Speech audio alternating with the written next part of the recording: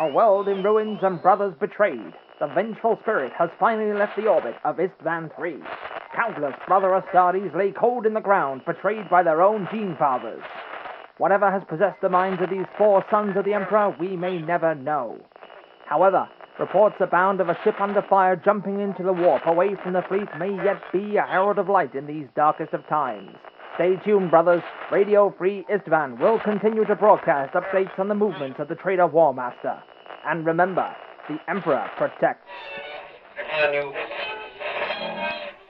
What's going on, Radio Free Istvan listeners? And welcome to episode 49 of the Radio Free Istvan podcast, a Horus Heresy 30K podcast. My name is Michael, and I've got my co-host Ryan here. Go and say, what's up, Ryan? What's going on, everybody? And this episode is brought to you by our Patreon subscribers. You guys are fantastic. We love all of you.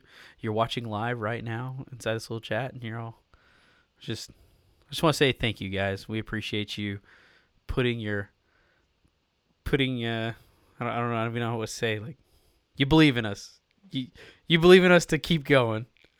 So anyway, so we've got a ridiculous episode. I wouldn't say ridiculous. I would say that, like, it was a long time coming. Like, we kind of understood that this episode was on the horizon, and it's finally here. The List Apocalypse episode. So, so obviously March was a very busy month for Ryan and myself. Mostly Ryan. But lists kind of stacked up. So right now I'm looking at 1, 2, 3, 4, 5, 6, 7, 8, 9, 10, 11, 12, 13 lists we're going to go over on this episode. And so prep yourself, like I'm about to tell you all the lists we're about to go over. So if you play any of these armies, you're in fucking luck, because it's going to give you a good little kickoff onto where you're going to go. But first things first, we're going to go and talk about our hobby progress like we always do. We're going to talk about a badass auction that's coming up, Freeboot auction. We're going to go over some of that. It's out right now, and I think it's doing really good, actually. It's at Imperial Fist Army. Yep. But we're going to talk more about that. We'll go into that. Then we've got some Nova Open Talk. We're going to answer 2 questions that we got over email. And then three that we can discuss. Okay. The Thousand Sons one. 3 questions. And okay, yeah. We got one literally seconds before the show started, so you squeezed it in just in time. And then as far as a list go, I guess let me just go and label out. We got a 2,500 point World Eater list, Crimson Path. We're gonna go over 3,500 point World Eater Crimson Path list. After that, which is very similar, but 2 separate people. A 2,000 point Night Lord list, which is a Drop Assault Vanguard. A 2,500 point Space Wolf Orbital Assault list. So, Derek, you're going to like that one. 2,500 point Iron Hands Primarch Chosen boarding list. So, that one has a cool explanation behind it. 2,500 point Iron Hands Head of the Gorgon list. A 2,000 point Alpha Legion Chosen Duty list. 2,500 point Iron Warrior Sacrificial Offering list. Dude, those Sacrificial Offering lists are coming more and more. They're popping more and more up. A 2,000 point Blood Angel Day of Revelation list. A 3,000 point Dark Angel Armored Breakthrough list. A 2,500 point World Eater Berserker Assault list. A 2,500 point Orbital Assault Thousand Sons list. And a 3,000 point Primarch Chosen Iron Warrior / World Eater list. So it's about to get crazy. It's about to go down on these lists. I would say rewind real quick if you want to see where those lists are coming in. And then what I'll do for this episode, I will go ahead and go to the show notes, and I'll put the timestamp on when those start. That way you can go back and see when each of those are, because it's going to be mental. You know what else we should... What? At the end of this episode, we should spin the wheel. You down to spin the wheel, bro? I'm down to spin the wheel. Do you have it with you? Is it nearby? It's right in the other room. Okay.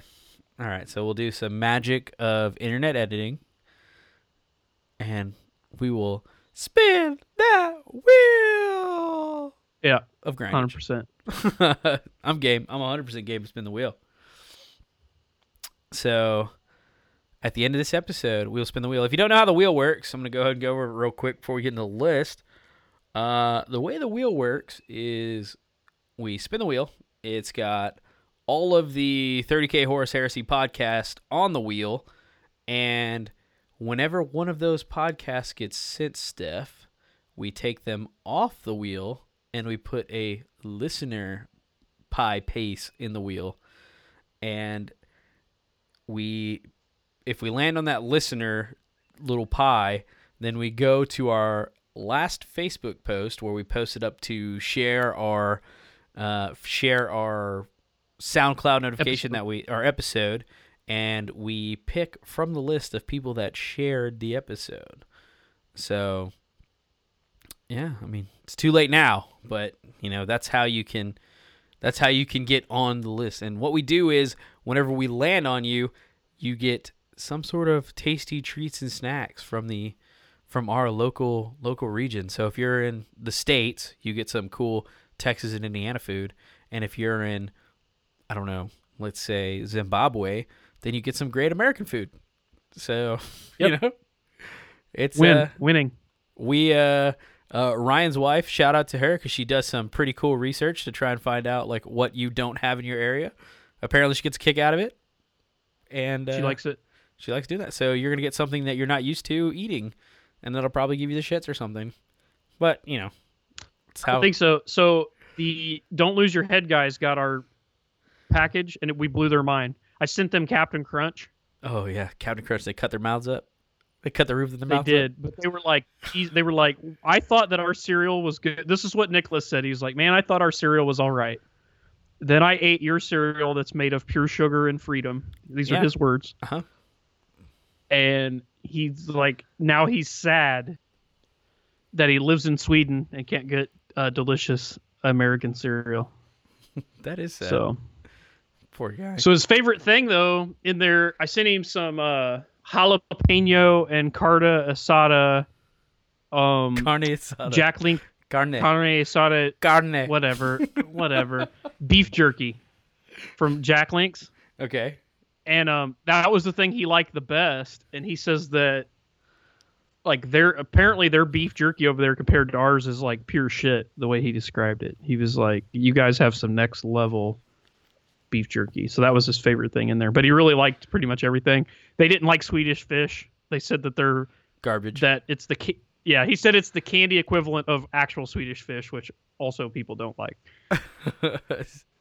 Wasn't there? Who was it? No, not Sweden. Okay, never mind. I was thinking of the wine that Dan Porter was talking about.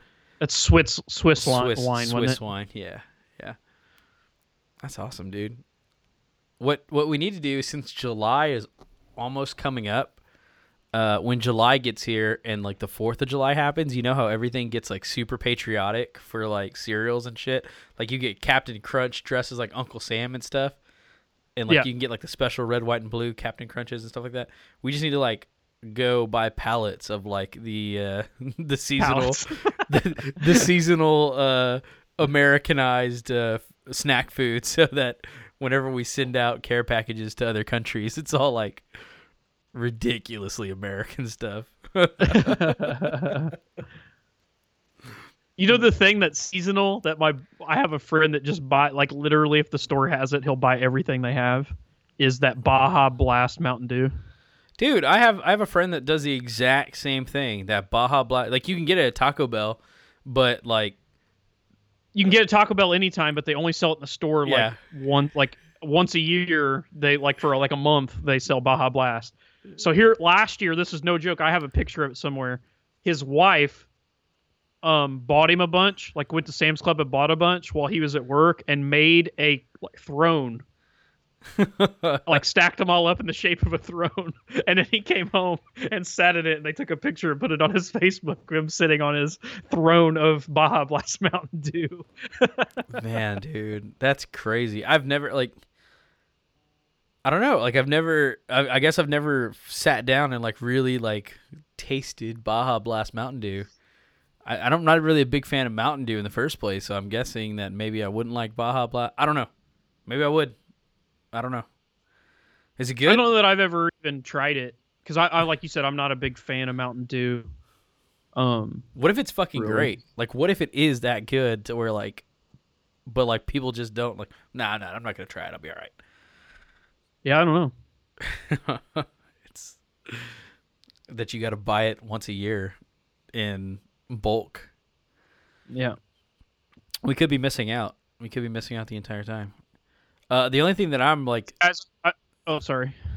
Oh no, like the only thing that like used to be real seasonal that everybody knew was my thing was the Reese's eggs. Like they used to be like super seasonal, you know, Easter comes around, you get, you know, Easter eggs. Like I'd buy them like early in like March before you, or like, you know, March, February, whenever they first started showing up on like gas stations and stuff, the little Easter Reese's eggs. I'd buy them super early and get just a bunch of them and just get like Easter egg wasted. And then now you can get like, they have like Reese's pumpkins, Reese's trees, like they got like, they realized that like, yeah, well the reason the eggs and the trees are so good, it's just the proper chocolate to peanut butter ratio. Exactly. Yeah. And people don't understand that. They're like, well, this is a Reese. I'm like, no, it's not a Reese cup. Yeah. It's not. The ratio to chocolate to peanut butter is different. It tastes different. I don't care what you say. These are better. That's a thing we need to get to the Australians, man, because they don't get Reese's in Australia. So like I didn't even think to get them the seasonal eggs. Like now that I'm thinking about it. By the way, Will on our Crusader Host chat says, I really like the cranberry Sierra Mist. One Christmas, my girlfriend bought me a bunch, and I hid it around the house, so I would end up finding some throughout the year. What? It's kind of funny. That is there still some missing? Did you account for them? Like I don't know. how many are we talking here? He doesn't say. Like I imagine like one day, like the toilet gets stuck where it's like, you know, like the little chain inside the toilet's breaking, and he's like, So it's inside the tank. Yeah, like pulls oh, Sierra Mist. And it's all cool because it's sitting like in fresh water. Man, where would you hide it, man? We need to have a like deeper discussion on that. A deeper discussion. Like in his glove box and stuff next to like his insurance. So whenever he's getting pulled over by the cops, it's like license and registration. He goes, "Ka-dunk." Oh. He says his girlfriend hid them. Oh, okay. Oh, even better. So like, okay, that's way more fun than like you hiding them yourselves. I'm like, man, I really want a Reese's. And then having to forget. Really want a Sierra Mist. Let me go. Like he's trying to unplug HDMI on the back of his television. It's just sitting back there taped. She probably just used that for like positive reinforcement. Like, yeah, did she like hide it near places where you're supposed to be doing chores? Exactly, that's like, what I'm saying. Here's this Sierra Mist next to your work boots. That's next to this rake, like ladder next to this thing you need to clean the gutters. It's that she hides him in the gutters, so when he's cleaning the gutters, he's like, like yeah, all the places, like in the basement, inside the I don't know. I can't think of any more. I can't think of any more honeydews. I guess taped on her oil tank, so you change out her. I don't know. It's too much thought. Very smart. So, anyway, what I was trying to say, I was telling Michael before the show, if I cough during the show, I'm trying not to be annoying, but I caught a little case of the con crud between Stiff and Adepticon, and I'm just now getting over it. My throat, I feel better, but my throat's a little scratchy. So I've been coughing a little bit. Why don't you tell the listeners? So I'll try to keep it to a minimum, not be annoying. Why don't you tell the listeners from what the con crud is? Because, you know. So con crud is just when you go to any con, there's just obviously just tons of people there, and you're in close proximity to others. Everybody's been there, like everybody's traveled by plane, train, or automobile, usually around a bunch of other people, and everybody's like touching each other's models, shaking hands, doing whatever. and you just get germ spread, and it's almost impossible to not get sick. So because it's like everybody's there, and it's just like a giant, perfect confluence of germs, and you don't really know what whether you got a cold, you got a flu. It's just like the generic name for illness is just concred. When you go to a con and get sick, so I just call it concred. I'm pretty sure I had concred last year as well. But yeah, that happens, buddy. Get well soon, Ryan. Get well soon. I'm fine. I'm not going anywhere. It's like it's just a little bit of blood in my cough. It's all right. A little bit of the consumption. Well, anyway, let's talk about some hobby progress. I'll start. You go first. Squats, bro. Trying to paint up some squats. Originally, I wanted to paint them like minotaurs, and then I saw some people painted up those hassle-free miniatures in green, and I was like, never mind, I'm going green. They look so much better in OD green. Look, I fucked myself up. So, yeah. And what's cool is, since we have that whole like Patreon little chat group, I can like bounce the model off. It's like, hey, this is where the pointy's at, and then I'll like give like little advices and tips, like, hey, why don't you paint his like shoulder pads brass, or why don't you do this? It's like, nice, I will do that. And so it's like an evolving army. So it's looking nicer and nicer, and I love how little those guys are, especially my force commander. Tiny little people. It's funny. Derek was over the other night. He's very tiny. Derek was over the other night, and like I was painting that little force commander, and he's like literally like that fucking big. Like I can't like, yeah. He's the size of a dreadnought foot. Like he's like so baby little, and he's supposed to be my like squat force commander. He has no power armor. He's just like, he looks sad that he's at war, and I painted him in this like red blazer with like khakis. Like he's like completely not fit for like a wartime role, but he's gonna do it, man. He's gonna be just like such a hard ass, like like he inherited this fucking army is all I can think of. He needs a red Adidas tracksuit and a gold AK. Oh, that'd be cool as fuck. Oh, like like African dictator, like, oh, that'd be badass. Yeah, that's like a whole like. I mean, if you really look, okay, so you know what I got that from? So that this, I bought these little, I call them shit shacks. They're just supposed to be like a third world country, like thrown together, like made of like scrap cardboard or whatever, like little shanty. I bought a whole shanty village. It's getting wrong. Like, what? Good. Shanty village. So anyway, shit shacks. This guy. Sorry, North African listeners. Well, I'll play. So, this guy makes this game. I forget the name of the game, but it's like Modern Warfare. So you can basically like play like NATO troops or U.S. troops or like any like first world country, warfare stuff. And a lot of the bad guys are just like, insurgents or like whatever. But they have like African warlord looking guys, like South American looking guys, Eastern European guys, whatever. But you can play as any of these factions, and they run a big demo at Gen Con every year. And last year, my buddy Chris Duncan played as the bad guys, and the guy that he was given to be like his overall commander is literally like this Eastern European looking dude in a red tracksuit with a gold AK. Like straight up, like that's the guy's model.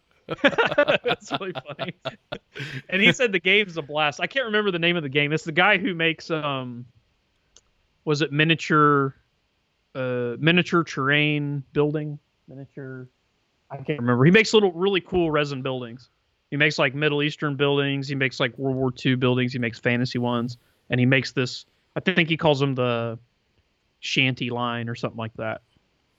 That's dope. Miniature Building Authority. That's what it is. Yeah. That's cool, man. I'll have to check it out. But no, like you really did I've never looked into that fluff aspect of things, but there's definitely some parallels with like forced mining labor and like what you would and squats. So like I don't know, I may have to delve a little deeper into that. So we'll have to see about that. But no, I've been working on these squats, just getting them painted up. I've got 5 kind of like in a good point, and they're like base coated. I got 1 that's like pretty much fully painted except for his base. Force Commander's pretty much ready. I just got to figure out how to turn these Land Raiders. And actually, this is a cool little Land Raider. I don't know if you saw this yet, but this is a Proteus, not an armored Proteus, converted over to an armored Proteus using Blood and Skulls Industries sponsons, his newest sponsons he had out. Those are cool. Bet you didn't notice. Bet you didn't notice this wasn't just a normal armored Proteus. And then, of course, I used his tracks, which are super sexy. So, but I got to figure out how to turn this. And I've got 2 Hades breaching drills. I want to figure out how I can like maybe resin cast these breaching drills to like attach a drill to this Land Raider. Like a mining Land Raider. Like a mining Land Raider. So they can be like, so I can just like the camera.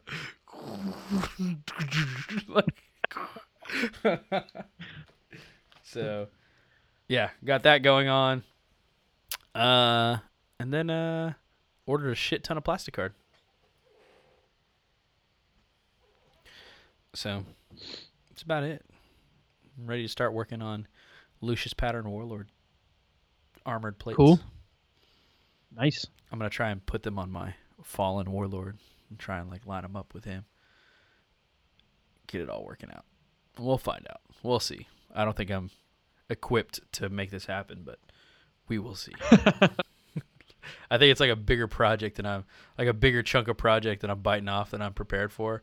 So like I know John Stanford's like a good fucking like a solid scratch builder. So and John Christensen, he made his own like scratch build Warhound Titan and like cast it up and everything, and like he's just like both of their stuff look good, and they're like only 6 hours away from me, so like I'm really gonna rely on them for like a lot of help. That's why like immediately as soon as I started the project, I was like, "Hey guys, you have been like you are now part of the team." You're voluntold. Originally, I was thinking like, oh, I could just 3D print them and like just like we did the like have them 3D design and then 3D print them after they've been measured and everything like that. But that's a shit ton of money to have something like that 3D printed. Yep. So anyway, that's where I'm at. Where are you at? So what did I do? So I got back from Adepticon. Dig it. Then I needed to write all my event rules for my event on May 13th. So I did that. So I wrote all the event rules. I also set up all the tables to go ahead and be set up for the event. So they're all currently set up in that way. And I did something. I came up with the idea of taking my event primer and just videoing it, of me going over things and answering questions, so that people could just watch my little 12-minute video and also like go through the primer as I go through it. That's pretty cool because nobody ever reads your shit. They never read it. So now I can just go, well, if you don't want to read it or you have questions, watch the video, and then if you still have questions, ask me questions. That's very smart. I always thought about doing a TLDR page, which like too long didn't read page, like at the front. That's just like the cover page, and it just has bullet points like, make sure you have a 2,500 point list. Make sure you know Zone Mortalis. Like make sure But I like the idea of a video. I plan on what I'm going to do now that all the tables are set up. I'm going to film a little like 5-minute video of me actually setting up the mission. So like if like the viewer will be my opponent. So I'd say, okay, so we're playing this mission. This is the scenario. This is how we would set up the mission. This is how we would deploy. Then we have to roll for this and then go through. This is how the mission is played.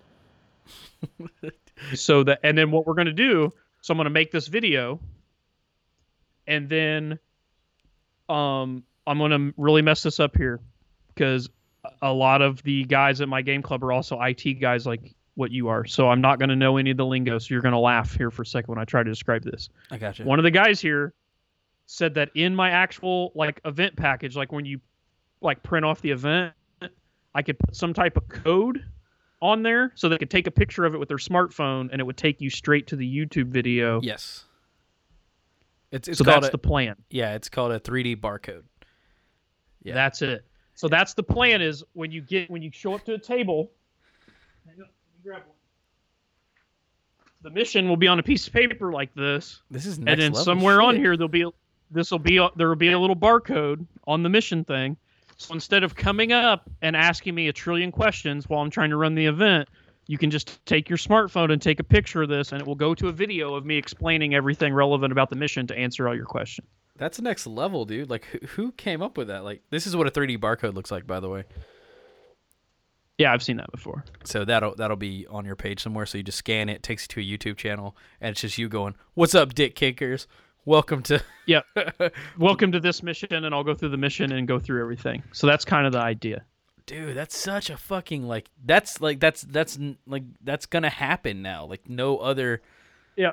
Like there's not gonna be any other event. Like if it doesn't have. So my idea. So this was my original idea. My original idea was just to shoot the videos for each mission, and then I was just gonna post them on the event page on Facebook.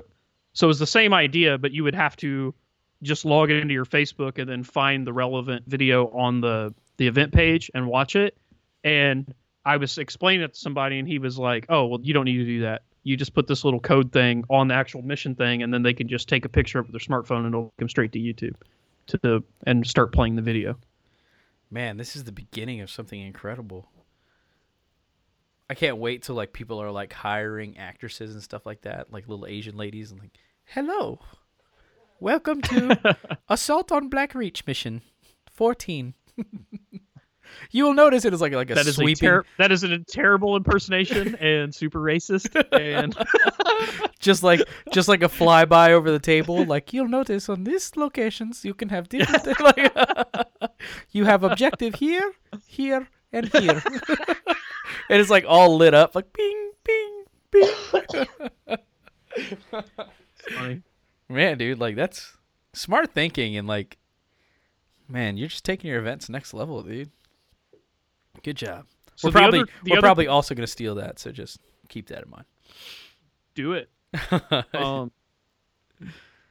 So the other thing I'm doing for the first time for this event, 2 of the tables here are going to be 8x4 tables. Okay. That are divided directly in half. One section of it will be a 4x4 like normal table, like it's going to be pretty dense, but it's supposed to be the surface. And then the other 4x4 table next to it is a Zone Mortalis that represents being directly below the surface that you're playing on. Okay. And then what I did is I put either markers or buildings or hatches or whatever. So like one table, it's supposed to be like this big fortification. So there's all kinds of like bastions, bunkers, pillboxes, little armored hatches in the ground. And I took little garage sale stickers, the little circles that are like pink or green or bright yellow or whatever. Mm-hmm. And I color coded them. So like this door is a green door, this door is pink door, this door is red door, did all that. Then I made little tokens. I just took a 25 millimeter base and drilled 2 holes in it. And then took the little ladder that comes in the Games Workshop plastic kits. You always get one ladder. Yeah. And I put the legs of the ladder into the hole. So it just looks like a ladder sticking straight up out of a base. And I'll paint that token, the bright color that matches the sticker for the surface, and then you set that down in the Zone Mortalis.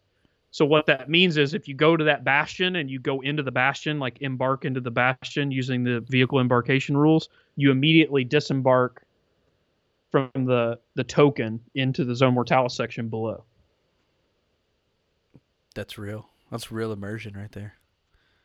Right. So the idea is you can start on the surface and try to breach into the buildings and actually breach in and get into the subterranean complex. For these missions, so you could use it that way. For this mission that I'm setting up, it's just going to be, because it's a team event, so it'll be like if me and you were teammates, we both have 1,000-point Zone Mortalis list, and our opponents both have 1,000 points. There's going to be 3 objectives on the surface and 3 objectives below the surface.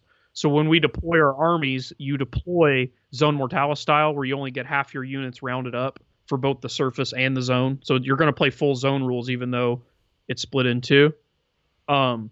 So you can choose to deploy underground to start with or choose to deploy on top, but you'll be able to move units from one to the other and vice versa. That's fucking bonkers, dude. And then the other one I have set up, I have so that one's going to be like a fortified base with an actual Forge World Zone Mortalis board underneath, like the tiles that they make. The other table I'm doing is a really dense cityscape with lots of levels. Think almost like a Necromunda board. It's really dense, got a ton of ruins on it. And then it's supposed to be the sewers under the city. So remember that dungeon I painted up a long time ago? Yes. Like the tiles that look kind of fantasy. For the game con or whatever. Yeah. So I'm using that as the sewers underneath this bombed out city to play Zone Mortalis in. So the idea for that mission is that there was a city, it started getting bombed, and all like the high-end top officials, like maybe the planetary, like whoever, like the tech priest guy, the planetary governor, the important people in the city went to take cover. Kalakian noble. Those guys. So some of them are hiding in the ruins of the bombed out city on the surface, and then some of them fled to the sewer to try to escape the bombing.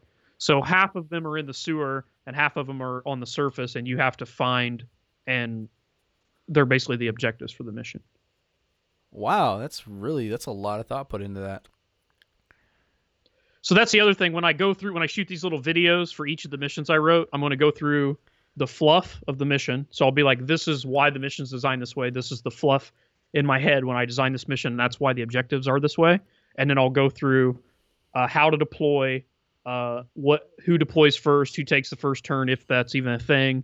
Do you roll for night fight, how the mission is scored, how you would win the mission, things like that. So there's basically all the basic shit. I plan to make the videos, like I said, between 5 and 10 minutes long, so they go fairly quick.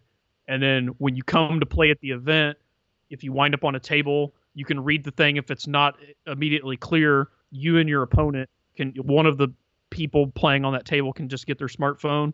You watch the video with your opponent. It takes like 5-10 minutes before the game starts, and then you immediately know everything, how to play the mission. You start playing the mission. That's next level, dude. I can only have I'm in awe. You're so lucky, like your tables are like pre-set up and all that stuff, and you can like have them like access to them before the event, by a number of like weeks, and do all the prep. That's fucking badass, dude. You're taking full advantage of that. Ugh. So I worked on that. So that was a lot of work. The other thing I did was write all the lists for the show, which was quite a bit of work. That took a couple days just to sit and mess around with that. And then I built and painted a little bit of scenery for my event. I didn't have a whole lot to do, but I did some of it. And then lastly, I have my buddy Nick is running an event in April here at a local store, Sinclair Games, and it's a small team event. I need to paint 9 salamander infantry for that event. So I started on those guys. Badass. And then, so Badass that's pretty much all the hop. You're taking the salamanders back out of their sleeping. Yeah. Then the other thing. So remember last episode when you tried to you tried and succeeded in making me retire my black shields after I've only played them like 6 times because you're like, oh, they've already won a painting award. You can't play them anymore. Time to put them inside the acrylic and move on. So here's the thing. Believe it or not, I've already started thinking about next year's Adepticon project. Yeah. And I mean, you've known me long enough that when I try to pick a project and then do stuff that I've never done before yes. or shit that I suck at and try to get better at or whatever. Yeah. So remember we talked about I wanted to do weathering. So this is the project I'm going to try to really do weathering on. So I've decided I want to do a Death Guard army. Oh, dang. And I want to weather it up. So I've been watching tons of YouTube videos on weathering. And then I signed up for Nova Open. And Nova Open has a bunch of seminars, and I'm taking 5 painting seminars at Nova Open, trying to get knowledge to do this army. And I also have been doing lots of flight research to the UK to try to make it over to an MKA class in a reasonable enough amount of time to where I could take the class and then still use the knowledge learned in that class to paint the army in time for Adepticon next year. You're all about it, dude. So I don't have a response to that. That's like that is 100%. That is 100%. So I ordered 5 infantry and a land raider, So I have 5 infantry and a land raider to practice on to try to get the technique down for Death Guard. But I also have some of the terrain for this event. Like I have this like foam piece of terrain with like a crash tank into the side of it. I'm gonna like try to weather that tank terrain, like practice on that a little bit. And then I have some old Lehman Russes, and also I have some side panels from Rhinos, because when you buy a Demios Rhino, you know, you get the whole plastic kit and then the resin bits that go that you don't use some of the plastic. But I have like Rhino sides, so I might actually paint up, just practice painting, you know, Rhino sides that I can't do anything else with, and weather them up and try to paint them Death Guard to perfect the technique before I start painting actual models. Have you reached out to Samson with Black Label Painting or Miles with Little Legend Studios? No, both of them are willing to. I know. That's the other thing I need to do. I'm going to take these CK Studios classes because they're already at Adepticon, and like Hurricane Webster, the guy that he's wrote us in a couple emails. I read a review that he did on him. He swears by him. I went to their Facebook and looked at a few of their things and watched some of their videos, and it seems really cool. And their class is very reasonable if you go to the convention. So I literally signed up for every one of their classes on airbrushing.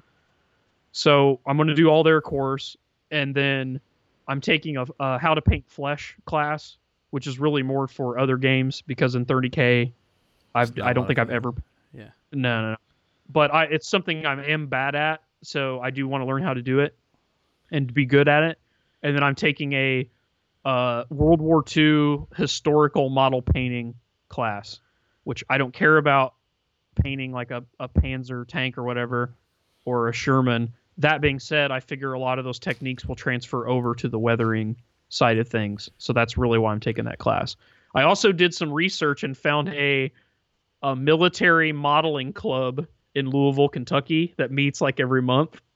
So I'm actually going to reach out through them on Facebook and see if they teach weathering techniques, or anybody's good at weathering, or if they can send me pictures. And if that's the case, I'm going to sign up for a military modeling club and drive 2 hours to Kentucky every month to be part of this modeling club, just to get some knowledge from a different hobby that's similar to our hobby, to try to drag some of that model building and weathering over from actual like historic modeling stuff. When will you know that you won? Like, when will it be over? Like, how will you be? Like, what do you mean? Like, when will you finally be like, well, that's all I need for classes now. I can paint the Sistine Chapel on a Leviathan. I'm done. I'm done. You can always get better. You can get better at anything. Oh God. I'm just saying, like, 2017 sounds pretty packed for your painting skills, but I guess like it's not stuff you'll forget.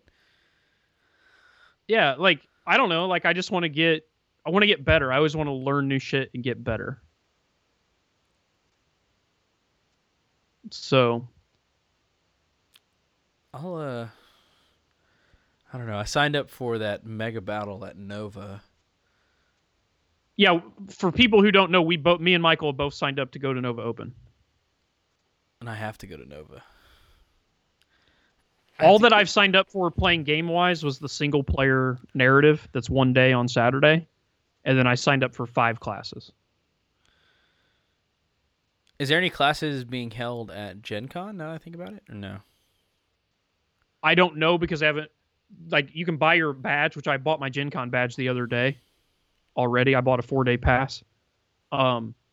And I've already been talking to some of the guys that listen to the show. Jason Tick, who's a really cool guy that I met at Adepticon. I guess he comes to Gen Con every year. So I've already been talking with him about at least meeting up and having lunch one day. And then he may actually come back here and play some 30K at night, you know, with me after the con, just to hang out and play some games. Because I already scheduled where I'm off work that entire week of Gen Con. So I'm really hoping I can lure you TFL guys up here too, and you guys can stay here at my house. We'll convoy up there and, hang out at Gen Con all day, do seminars, play games, do demos, do whatever. And then at night, we can go get some fucking fantastic food somewhere local here, eat a bunch of food, and then come back here and play 30K all night. And you guys can get drunk. So that would be the 17th to the 20th. And then I'd go back to work for a week. And then that next week, I'd be at Nova. Yep. We'll see. It's like, listen, job. August is busy for me. Oh, kitty, that hurt. She's trying to claw at my chair, and she caught on to me. So while we're talking about Nova, I got the flyer here so people know the date. So it's August 31st through September 3rd. It's in Washington, D.C. It's a 5-minute walk from DC Metro Shop for easy sightseeing. My sister's boyfriend used to live there. He lived there the most of his life. He says it's stupid to rent a car there. He said, do not rent a car. He said, everybody just takes a taxi or the bus or public transit. And he said this place where this is at is like a central hub, like this flyer saying, of shopping and things like that. So the bus station and all the public transit is easily within walking distance of this hotel where the convention's at. So the convention is at the Hyatt Regency Crystal City in the DC area. The guys who did the Adepticon stuff, the Graying Legion, they're back at Nova this year running the Narrative Heresy events. Which, if anything should pull you, it should be the fact that these guys are running the event. Yeah, they're awesome dudes. So it says their registrations are way up from last year, but they still have plenty of spots available. This will be much bigger and better than last year, and last year was pretty awesome. If you missed out on something at Adepticon, this is your chance to get all the events you want. And it's www.novaopen.com. You can go to their website, and they got everything you can sign up for. So I've already signed up for the single-player narrative, and then I also signed up for 5 seminars. My wife's actually going with me, and she signed up for all the airbrushing seminars as well. So me and her are going to do it together. Well, now I really got to get into the airbrushing seminars too. We'll get everybody in TFL to go too. We'll all just be rowdy in the classes. Oh, it'll be bad. My wife's going to bring cookies. This is what's going to happen. My wife's going to bring cookies. Me and Josh are going to be sitting next to each other. He's going to be drawing pictures of dicks and tits on napkins and showing me, and we're going to be fucking giggling. He's going to be fucking stuffing cookies in his face she's made. There's going to be crumbs everywhere, crumbs in the paint. The fucking teacher's going to be yelling at us. Zach will be making paper airplanes. It's going to be a mess if we all sign up. That's what I'm saying. It'll be hilarious. The teacher will have a meter Everybody's stick. Model in the class. One of Josh's beard hairs in their model. Beard hairs. We don't really know where those hairs come from. We assume the beard. Nobody really knows. Yeah. So yeah, they're curly and pubish.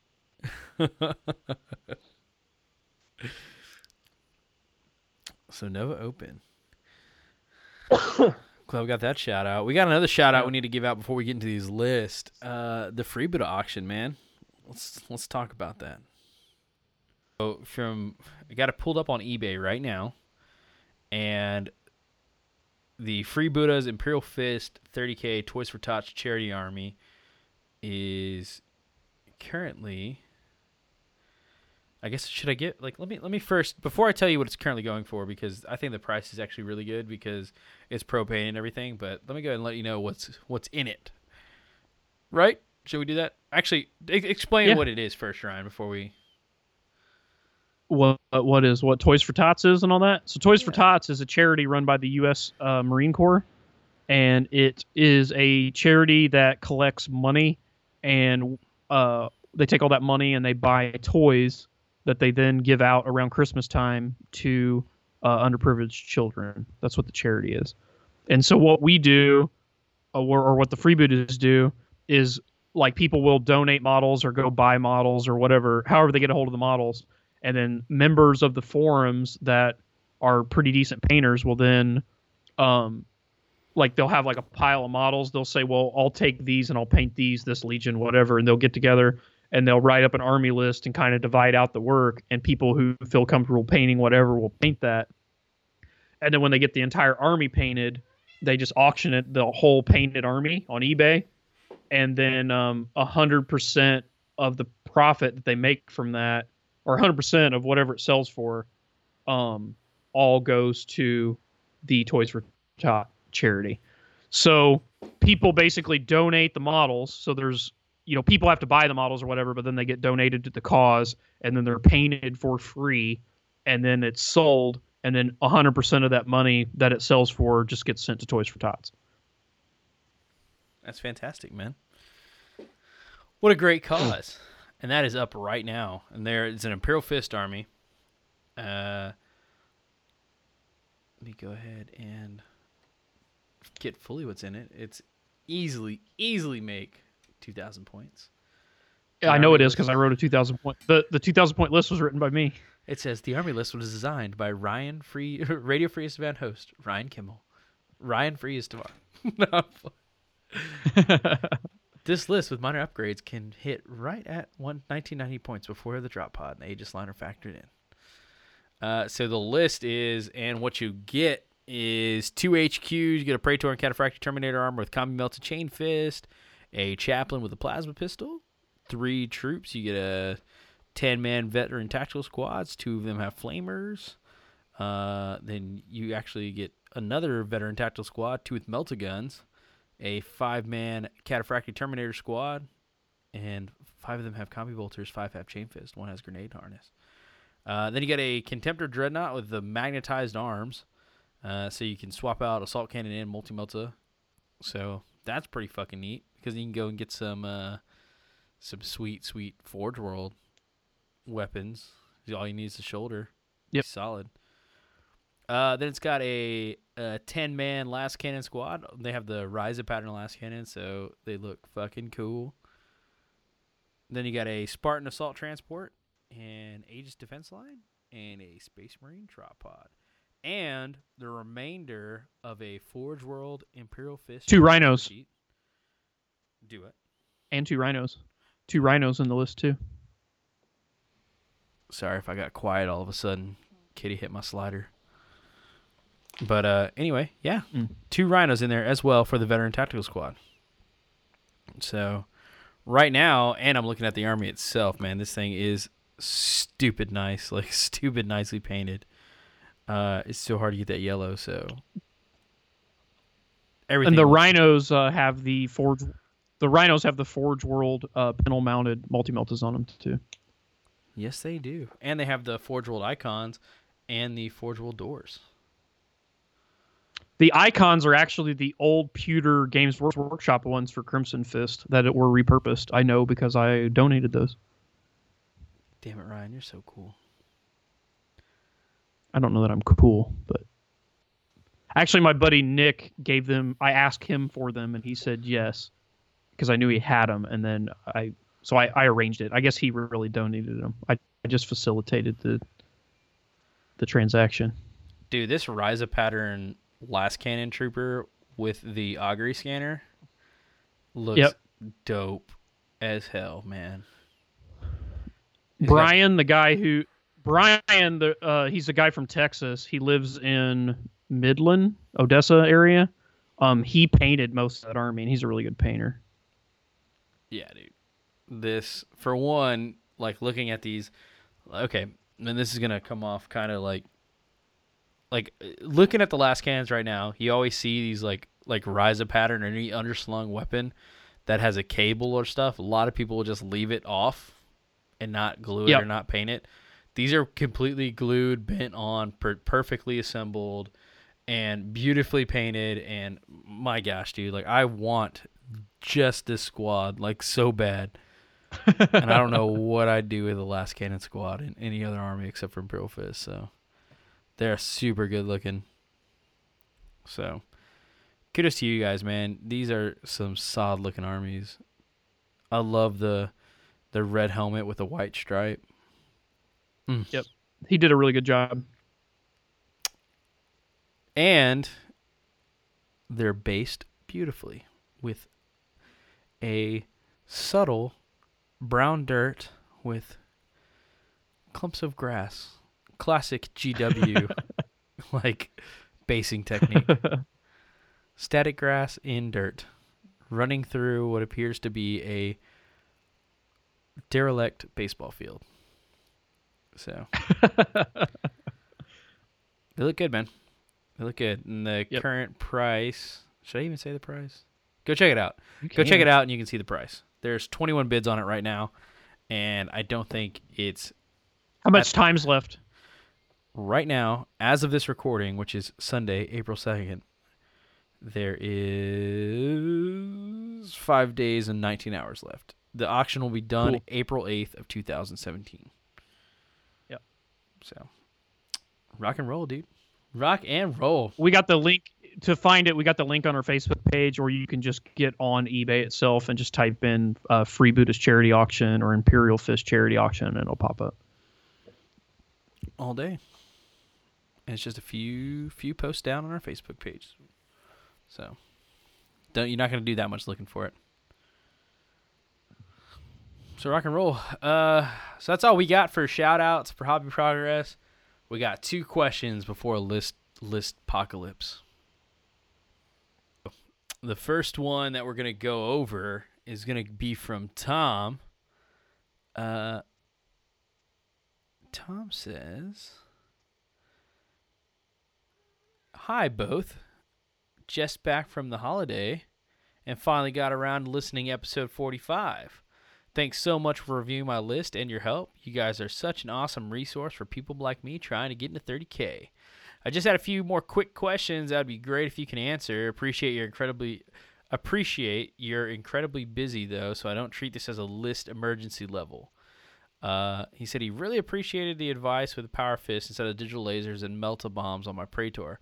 Should I also swap out the power weapons and Melt-A-Bomb on the Slayer Sergeants for Power Fist as well? Or is it not really worth it for only 2/3 of an attack because of no second specialist weapon? 2 out of 3 attacks. On the Sergeants, I actually prefer just going power weapon because it's cheaper. Just go, well, it's the same price to go power weapon Melt-A-Bombs as it is to go Power Fist. But like he said, usually you're using it for the actual weapon, not the Melt-A-Bomb, and you're getting the extra attack with the weapon. So the only reason it's good to do it on the Praetor is the reason he listed, where you get the double specialist weapon. And it gives you the options. So I wouldn't worry about it on Sergeants. Gotcha. And he says, for the power weapon in the list, should I be looking at swords or axes? It seems like you need a lot of AP2 and 30K, so I'm guessing axes. But for striking last is a bit of a pain. Also, I have a fuck ton of sword bits and no axes. Kind of annoyed that Games Workshop broke down power weapons like this while I was out of the game. What do you think? Axes or if you swords? buy the Forge, I'm an axe guy, especially for Space Wolves. Why would they take a sword? They're always going to have axes. Also, if you buy the Forge World power weapon kits, they come with, no matter what set you buy, it comes with 3 axes. So if you buy the Mark II, Mark III kit, there's a Mark II kit, a Mark III kit, and a Mark IV kit, and each one comes with 3 axes. I think it's 2 axes too. I think they're 2 right hands and a left hand. It's 2 of one hand and 1 of the other. I can't remember which one. So you'll get like 2 rights and a left, or 2 lefts and a right. I don't remember. But you can also find those bits on eBay where people have broke them up and will sell the individual bits. So you can find them that way. And you could also take the Space Wolf axes too. I mean, that's also an option. Those, you can find those all over eBay. Oh, the plastic ones from 40K? Yeah. Yep. He says, seeing your picks from Stiff, so it looks like you had an amazing time. Ryan enjoyed Adepticon. Sorry you can't go, Michael. That really sucks. It did. Would love to get over for the UK for it one day. Yeah, I hope you can too. And stay out of your lane, Ryan. You're much funnier that way.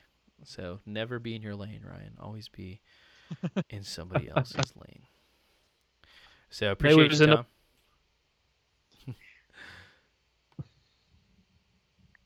Okay, the next question / email that we got in comes from our buddy James. He says, hi guys, Ryan, I hope you had a blast at Adepticon. Monty, sorry dude, I feel your pain, mate.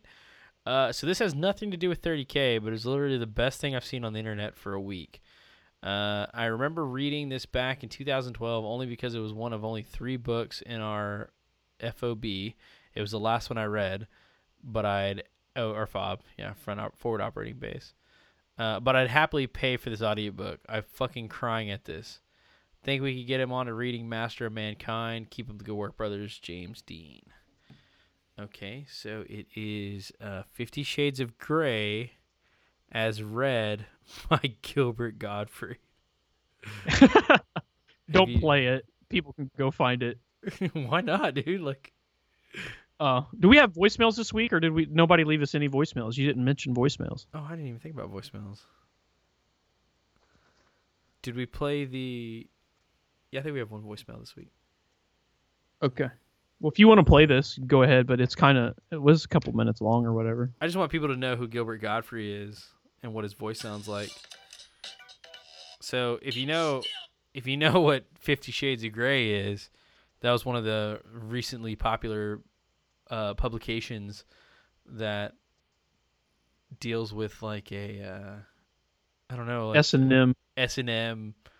I don't know. It's so what it actually started as was Twilight fan fiction. Did you know that?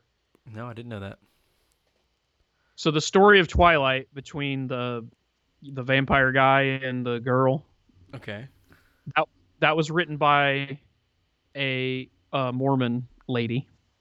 So she obviously Mormons are fairly conservative, and that's why like the novel's written for more like, young teens, whatever, but it doesn't deal with a lot of obviously sexually explicit things or whatever, just because of her world view, I guess. Okay. So somebody wrote a piece of fan fiction about Twilight, about what's the vampire's name? Edward? Yes, sure. Why not? Okay, well, whatever the vampire's name is, and the girl in the movie or book. So somebody wrote fan fiction of them being like super hyper sexualized with like S&M and all this crazy shit going on between the two of them.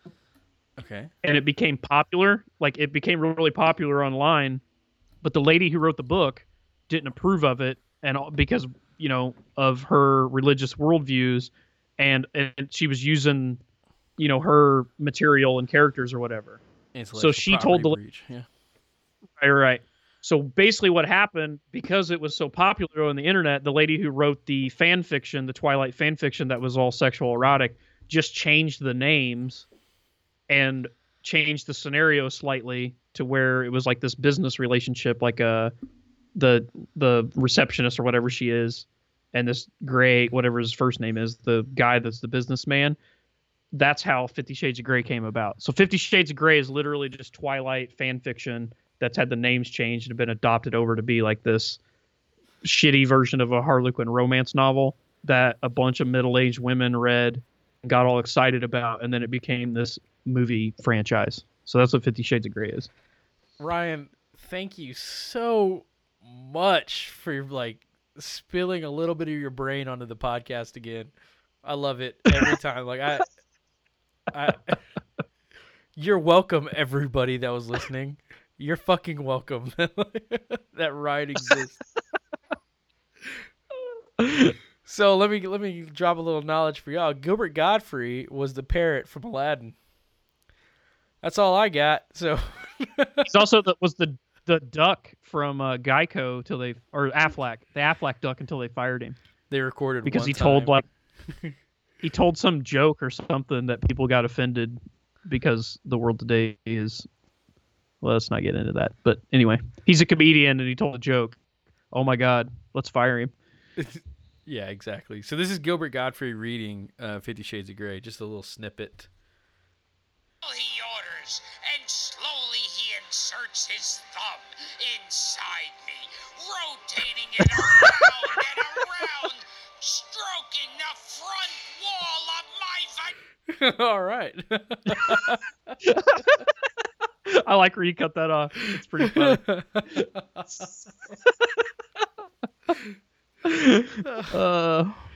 So anyway, that's on YouTube. It's like a 2 or 3 minute video. If you guys want to go listen to it, it's pretty funny. And he's like in a legit sound booth. It's hilarious. Like how much like work went into that. Oh, that's great. Thank you, James. Thank you for bringing that into my life. And bringing this 50 Shades of Grey conversation into the into the mix here.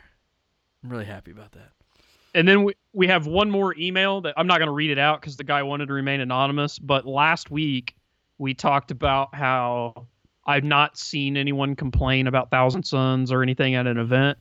Well, I guess somebody who went to Adepticon that wanted to remain nameless played one of the Thousand Suns armies that was there and said that the game wasn't fun, and it was the only non-fun game that he had all weekend was against Thousand Suns. So he just basically wanted to correct me that I didn't hear anyone complain, and I guess he said that he wanted to be the first to complain. But he said he felt like it was a legit complaint and that he does feel like they're overpowered, and there was points in the game where, due to their psychic abilities and things like that, that they totally dominated and he wasn't able to do anything about it, and he found it not fun to play against. Didn't he say that there was Magnus was able to take on 5,000 points by himself or something like that? Can we just get a snippet of that email? Let's just leave it at what I said and call it good. Okay. I don't want to start, because even he said he didn't want to start a bunch of internet drama or whatever, and I don't either. I know a bunch of people that played Adepticon, and I'm friends with a lot of guys and all that, and I'm not trying to start shit. Okay. Well, we'll leave it at that. He did say in the email that he did not hold it against the player. That's why he wanted to remain anonymous, because he wasn't trying to hurt feelings or whatever. He said it had the guy that he played against was fun to play against, as far as just being a person. It was a nice guy or whatever, and it wasn't his fault. He solely blamed it on that he feels the rules are busted, and there were certain things like mechanics that happened that he literally couldn't do anything about. And he said it felt like the game was boring because it was so one-sided in the domination. Well, if you want to come tell your story on the show, let us know. We'll get you on. We'll modulate your voice. We'll do everything so you can get the word out. You'd be like in those drug wars shows where they have the ski mask on, and they're like, yeah, they're just. And that's when Magnus decided he was gonna. And Magnus ran and took everything I loved right there and then. So anyway, and that guy needs to get that information over to Eye of Horus. I know they're looking for data, but it seems pretty out in the wild right now. Seems pretty far, few and far between. I mean, I guess the lesson is, like we've talked about, the one thing I will say about Thousand Suns is you can build a list that only has 1 or 2 mastery levels in it if you want. There's nothing stopping you from doing that. I mean, you can tone it down as much as you want. And once you do that, they're basically just like playing any other Legion at that point. Yeah. You can play I played Psychic Powers. Generic. Yeah. I played my Blood Angels with just Furious Charge on everybody forever. And I would argue that just the Thousand Suns Legion trait of being able to just say, these guys are Pavoni, even though they're not Psychers, but they get, whatever bonuses, or these Breacher. I mean, imagine, so we were thinking about this the other day. This is something I haven't seen yet, but how good would this be? So you can buy combat shields for an Assault Marine for 5 points a model. Yep. Right? Mm-hmm. So Assault Marines are already kind of expensive, but imagine if you took a big Assault Marine squad and gave everybody a combat shield, and then gave them whatever the Thousand Suns discipline is that increases your invulnerable save by 1. Is it Raptor? So every one of those Assault Marines will have a 5-up invul to shooting and a 4-up invul in close combat. Oh, wait, for 5 points a guy. I think it's Corvidae. It doesn't matter. Corvidae's Divination. Okay, then it's either Raptora. I think it's Raptora. I think it's Raptora is the telekinesis one. The kind shields. Yeah, so 5-up and 4-up in combat. Just Assault Marines. Yep. And then you can do the same thing with Breachers, and you don't have to, because Breachers already come with the shield that you don't have to buy. So, I mean, just think how much better, those units are typically not that great, but I mean, that makes them so much more durable. Just basically for free using your Legion trait. And it's not like you have to pick one and all your units get that. You can literally tailor your list. Like these veterans or these tactical Marines who I want the Fury of the Legion with, I'll take Corvidae on. So when they stand still, the Fury of the Legion, I get to reroll my ones. And then these Cataphracti guys get Pavoni so that they get Kind Shields or whatever. And these bikes that already have Hammer of Wrath take the Pyromancy one that get double Hammer of Wrath. You know what I'm saying? So even without psychic powers, you can still make a really good Marine army. Yeah. That's all I'm saying. Now it's out there. You just lit the flame.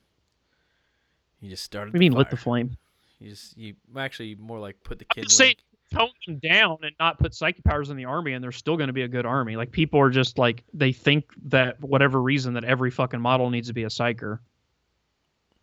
No, they'd be And good. I guess I feel like their legion trait, the way it reads to me, is it's already representing every model as a psyker. They're just at basically not even a level 1. There'd be like a level 0 or a half level, and they're using like what would be cantrips in D&D to make like basic shit better. That's what the Kind Shields are. That's what the extra Hammer of Wrath is, stuff like that. Yeah. It's like super minor psychic powers that you don't have to basically roll. They're always active, essentially. Yeah, which is great. Right. But overlooked because of the actual psychic powers, which are much better. Right. Yeah. But anyway, I'm just throwing, like, you can actually tone them down. Like, if you there's no reason you can't run Thousand Suns and run something that, isn't that bad, I guess. And hopefully you do. You can also take them to insane levels of power where they are far and away the best army in 30K, hands down, in my opinion. I gotcha. Sounds good. We'll get off that. I'm going back into voicemail. All right, so we got a voicemail in. Let's see what it's about. Oh, hey, RFI. I'm Mike in Tucson again. Apparently there's also a group in Tucson that plays 30K that I didn't know about because I found out about it when I just happened to be randomly at the game store. I hadn't been in a while. So I figured I'd give their Facebook group a shout out because I'm sure there's other people in my town that are looking for 30K that just are like, what the hell, nobody plays 30K here. Because unfortunately, the store didn't have a notice about, oh, hey, there's a 30K event on Sunday. So I wasn't able to make this week's, and I didn't know about the Facebook page till way after the fact. So anyway, anyone in Tucson that is looking to find out where the hell all the 30K people are in our tiny little town, it's called Tucson 30K Legionnaires. So hopefully the other people in our town will be a lot more proactive on promoting themselves. I'm not trying to throw shade on anybody. I was just kind of bitter because I didn't know about it for like a while, and I don't have Facebook, so I have to have other people look this shit up for me.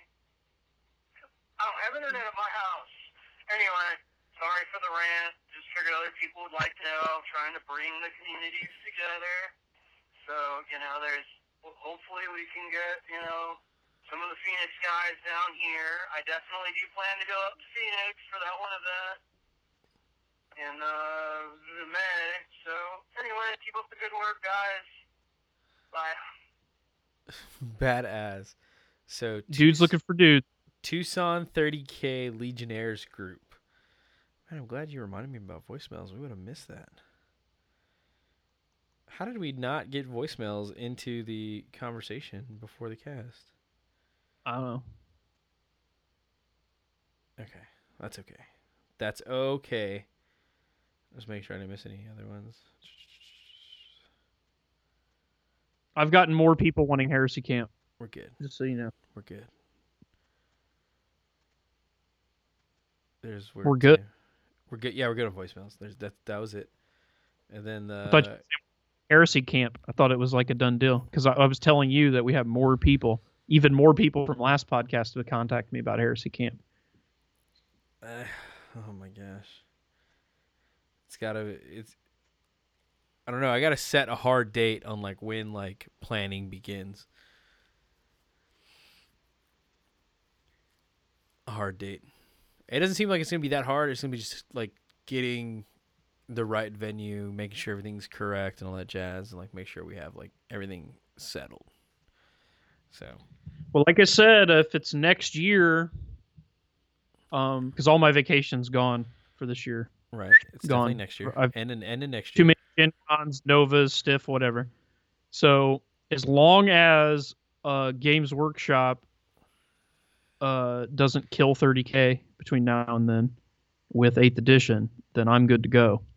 And I honestly plan on, if you guys want, I could Yes. rent a U-Haul truck or trailer and load up a ton of my tables and shit and drive them all the way to Texas. And we could use some of my terrain. Absolutely, I absolutely want that happening. I was going to the looking up this 30K Tucson group right now, and the South Texas page popped up, and Josh Korik posted up test mini for my next Stiff army. Like it's already in the works. Like, so it's so funny. But yeah, dude, absolutely. Like your terrain, your like presence. Like I want like. I don't know. I want like it to be multiple groups, like planning different things and like planning different events and all that stuff. Well, I shot you a bunch of my ideas, and Tim from I Have Horse kind of helped with some ideas too. So we were talking about different things we could do, and I thought you said you saved all that stuff. I did. It's all in my notes. You want me to read it off? Especially the Build a Praetor one? Because that's my favorite. No, I wouldn't, because you'll just get more people pumped, and we'll just have more people going, no, Heresy can't. I mean, I guess you can. I can't see that. That's very fucking blurry, sir. I just want to let you know. See how it's my notes and all your See ideas it. are in there? Yeah. Oh, We- yeah. Get the list. My favorite was the have everyone bring a bunch of bits and single base character model. All the bits are dumped into a community pile on a table, and then a set of 1 hour timer. Person who builds the coolest converted character wins a prize. Jesus Christ, that's so fucking cool. like I just imagine like how like childish that's gonna be, like, you know, because you're like managing basically like a bunch of kids at this point, because they'll probably be drinking and all that. And I just like picture like Josh with like fucking bits all over his fingers glued to him, just like bits in his beard. Yeah. In his beard. Yeah, that's a cool one, dude. So I didn't see what Tim added, so I guess I'm gonna have to go into our little chat that we have and see what else is in there. My favorite thing is the like podcast host, like the podcast Family Feud. Oh, If we could get all the podcasters. podcast Family Feud? Like we're gonna play or we're just gonna do like a Q&A, or what's happening? No. Like, well, it's in the notes. Did you miss that? Well, I don't remember that. It says live podcast extravaganza with all Horse Heresy podcasts present in front of a live studio audience. Get the audience to ask us live questions or tell stories live. Basically a live version of our voicemails. Last segment of the extravaganza should be a live trivia game show between the podcasts, and all questions being heresy related. Oh, you'd win that. Like Heresy Jeopardy or some shit with buzzers and such. Or Spelling Bee style, where a podcaster walks up to the mic and gets asked a question, and you're eliminated if you get it wrong. All of this with a drunk audience being Twitch stream live, of course. Oh my goodness, that's real. Like, because you're gonna get like somebody like JP up there who's just gonna fucking like whip ass, Murder everybody? Yeah, but it'd be awesome. Like, imagine how much fun that would be. I just imagine like JP just like walking up to the mic. Just a correction on the last thing he said. He said the Trisagian, which actually was like, it's, you know, just No, completely. so like, you've already messed up. Have you met JP in person? No, not like you. I did at Adepticon. You did not start your sentence with "fuck, bud" in a Canadian accent, or "hey, bud," fuck, bud. which I love. I'm not not shitting on JP at all. I love it. Like, now, every time JP types anything on the phone and sends me a message, I start the message in my head with "hey, bud" or "fuck, bud," and then read his thing in his voice. It's amazing. I love it. It's my new favorite thing. It makes me smile. So now every time he sends me a message, I immediately smile because I imagine JP like walking up all friendly, like, fuck, bud. We need to, and then goes on with whatever he says.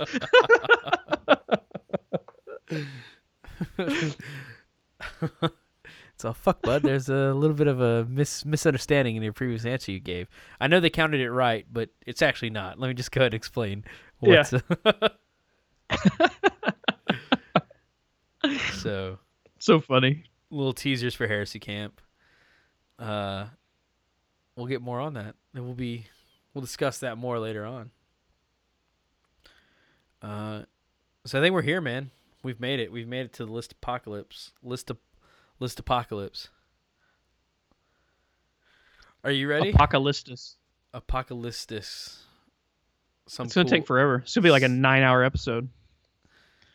We gotta do it. We gotta get it. Gotta get it knocked out. So buckle your seatbelts, boys. It's about to happen. You might want to go get a drink of water. Go get something. Put it on pause for a second and get ready. Get ready for it, because here it comes. So, I wish I had music right here. I was like, doo, doo, doo, doo, doo. So, first list that we're going to go over, Mark Henry. Mark Henry writes in with 3,500-point World Eater list, allied with word bearers. Do I have the right list? No. We've already done that one. Read that he sent another email after that. Okay. Oh, Alrighty. Hang on. You don't have it. Here, I'll read it. It's only one sentence. He replied to me. Out the gate, man. Out the gate, we fucked up. But anyway, he says, because we wrote him that 3,500-point list. Remember that? Yes. So he replied to that, and he said, hey, I just got to the point in the show where you mentioned my list. I think there was a misunderstanding. I was looking at a 2,500-point list in addition to taking the World Eater with allied word bearer 3,500-point list in the email. I hear you guys are slammed, so please don't worry about it. If you were too busy, sorry for the confusion. So he wanted a 2,500-point World Eater list with no allies to go with the 3,500-point list. Okay. So I don't know if you guys remember the 3,500-point list, but he wanted something that had a shitload of like Dreadclaws, Charybdises, like some type of orbital assault list for World Eaters. Remember, he had the list that Michael John helped with about the post. No, yeah, I remember. I'm just like rereading his email. Yeah. It's like, okay, I see what he's talking about. Okay. Yeah. So anyway, I went back through and basically, because I know the models that he had, because we've been talking back and forth about lists. So this was using models that I know that he has from that 3,500-point list and stuff that he has laying around. So I had to build it constructing out of stuff that he already had and still using the same theme as the other army, but get it down to 2,500 points and only World Eaters. So this is a pretty rough list. So it starts with Karn as the warlord, and he's taking the Crimson Path Rite of War, and he has Gorechild. Then his second HQ would be Galen Serlak, which is the guy that, unlocks where the apothecaries can all give the extra attack per guy and all that stuff. Oh, yeah. And 4-up Feel No Pain. Yeah. So for his first troop selection, it is an 18-man World Eater tactical squad. The sergeant has artificer armor, power weapon, melta-bombs, and all the other guys just have bolt pistol chain axe. And Karn and Galen Serlak will be with these guys.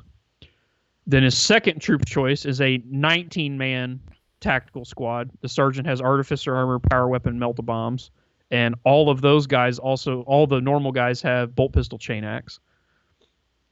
Then the third troop choice is a 5-man tactical support squad with flamer, chain axe, bolt pistol on all the guys. The sergeant also has artificer armor and melta-bombs on top of that. And then the fourth and final troop slot is taken up by another 5-man tactical support squad with flamer, bolt pistol, chain axe on every guy. Sergeant has artificer armor, melta-bomb. So those are the Scalathrax pattern World Eater guys. For elites, I have a apothecary detachment with 2 apothecaries. So So when I said Gallon, Surlac, and Karn go in the 18-man, I lied. One of these basic apothecaries and Karn go in the 18-man, and then the other apothecary goes in the 19-man. For the second elite slot, I have 8 Red Butchers. The Devoured has a Chain Fist and Thunderhammer, and the other guys just have double power axes. This is the unit that Gallon Surlac goes into, because he can join any unit. The other apothecary can only join the tacticals. For fast attack, I have 2 Anvilus Dreadclaws. So the 2 5-man tactical support squads, the Scalathrax guys, will go into the Dreadclaws. And then for heavy support, I have 3, count them 3, Charybdis Assault Claws. And the butchers with the butchers, yeah, the butchers with Gallon Surlac go in 1, and then the 18-man with Karn and an apothecary go in the other, and then the 19-man with the apothecary go in the other. And then because you have 2 Dreadclaws and 3 Charybdises, all 3 Charybdises can come in turn 1. Jesus. Boom, boom, boom. Yeah, and that's a 2,500 point list. So this is a really rough list. But I didn't really know how else to build it with the theme and the models that he has, because he has all these models except 1 Charybdis.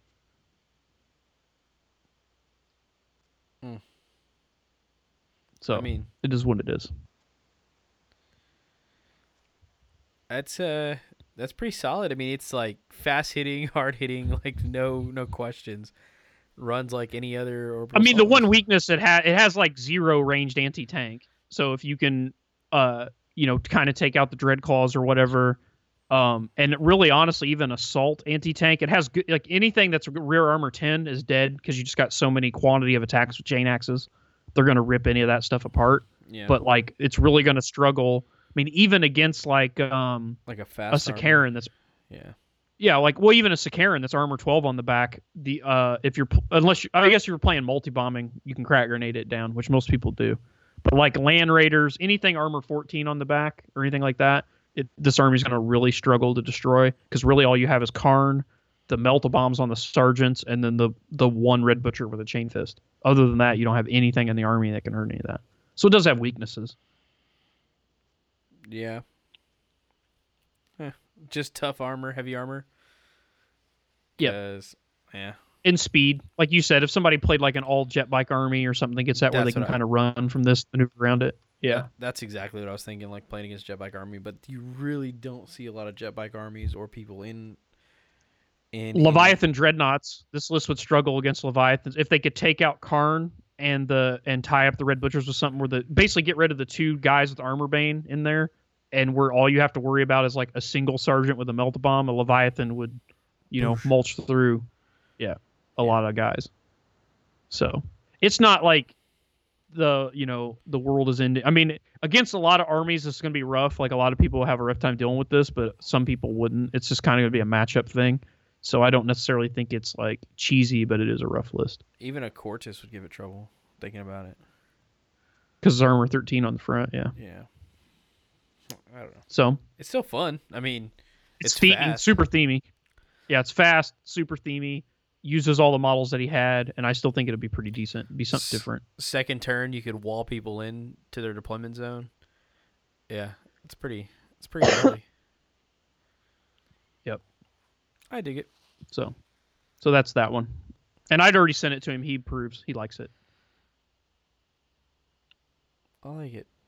It feels like, in my head, that feels like because he was basing that army off of Betrayer originally, and so that feels like the people that came from the ship and were like, we're going to go fucking party. Like, we're going. The Triari or whatever? Yeah, the Triari. They're just like, they're bouncing. Because he could basically, you could take Karn out of this list and just replace him with like a generic Praetor and call that guy Delvaris and make this a Triari list.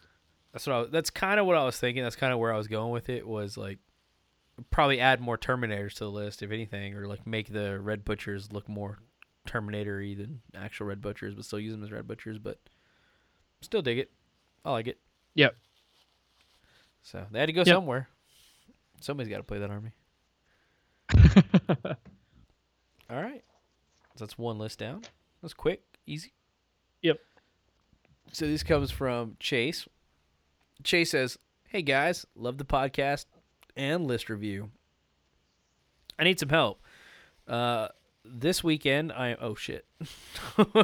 This weekend, I'm playing a very large game. It's a 2v2 Trader Iron Warriors and World Eaters versus Iron Hands and Mechanicum. 5K per batch. So we're kind of late on this one. So I already dealt with this. We already did this like a couple weeks back. This was like, if you scroll down through the thread of emails, because he emailed us several times, the part that we're looking for is, he says, "Thanks again, Ryan. We had to cancel the game." Do you see that one where he replied? I do not. I think he just might have replied to you, bud. Okay. Well, he says, "Thanks again, Ryan. We had to cancel the game, but we couldn't get mad. The dude was in the emergency room." That doesn't sound good. He doesn't say why.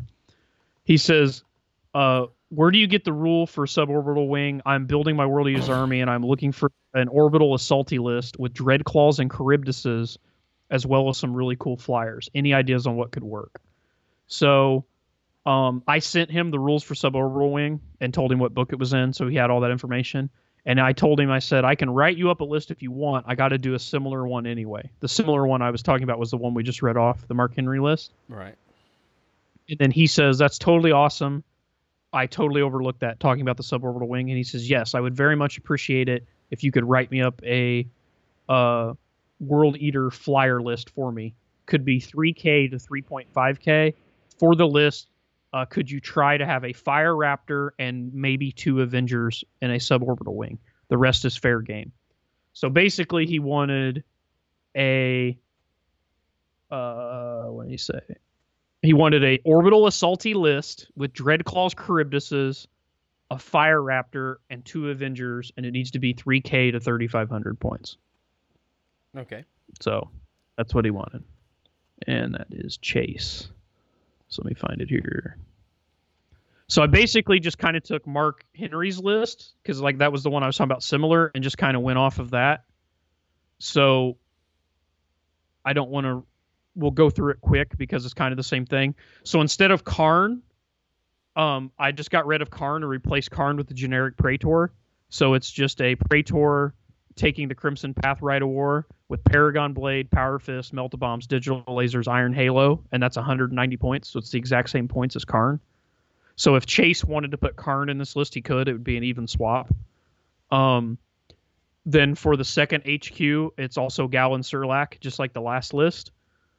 For troops, I have the same 18-man tactical squad from the last list, the same 19-man tactical squad from the last list, and the 2 same tactical support squads with flamers, bolt pistol, chain axes on every guy. Except on these, the sergeants have artificer armor, power weapon, and Melt-A-Bombs. And there's also 1 extra Marine in each squad. So it's 2 6-man squad. So just to recap, it's an 18-man tactical, a 19-man tactical, a 6-man tactical support, a 6-man tactical support. They all have additional chain axes. So they all have bolt pistol, chain axe. The tactical support guys also have flamers. All the sergeants have artificer armor. All the sergeants have Melt-A-Bombs, and all the sergeants have power weapons that you'll probably make axes. For elites, I took a apothecary detachment with a single apothecary in it. For the second elite choice, I took 5 Red Butcher Terminators. They all have the double chain axes. The sergeant or the devoured has a chain fist and thunderhammer. Then for the second elite choice, I took 5 normal Cataphractii Terminators. The sergeant has a power fist, and then the 4 normal guys, 2 of them have power fist, 2 of them have chain fist, and they bought a dedicated Anvilus Dreadclaw. Then for the 4th elite slot, I have the exact same unit. So another 5 generic Cataphractii, 3 power fist, 2 chain fists in the unit in a dedicated Dreadclaw. For fast attack, I have 3 Anvilus Dreadclaws. So the Red Butcher squad will go in 1, and then the 2 6-man tactical support squads will go in the other 2. And then for heavy support, I have 2 Charybdis Assault Claws. So the 18-man with Galen Surlak, the Praetor, will all go in one of the Charybdises, and then the 19-man with the generic apothecary will go in the other Charybdis. For the third And final heavy support choice, I have the Fire Raptor gunship he wanted. So it has the Reaper autocannon batteries in the side and 4 Hellstrike missiles on the wings. So 230 point standard loadout Fire Raptor. And then for Lord of War, I have a suborbital wing with 2 Avengers that both have Kraken penetrator missiles and battle servitor controls. Dig it. So That's this a should lot be of- everything that's you a lot wanted. of air. Like, Yep. It's got 2 Crusaders, a Fire Raptor, 2 Charybdises, and 5 Anvilus pattern Dreadclaws. And then it's got Red Butchers, 5 Red Butchers, 10 Cataphracti, 12 Scalathrax pattern dudes, a Praetor or Karn, Gallon Surlac, and 20, 30, 47. No, sorry. 37 tactical marines with bolt pistol chain axe. it's a lot of moving there. Yeah. But So at that's least a you'll- 3,500 point list. Basically, like what 3/4 of your army will be in combat, like by turn 2. So doing what they got to. Yeah.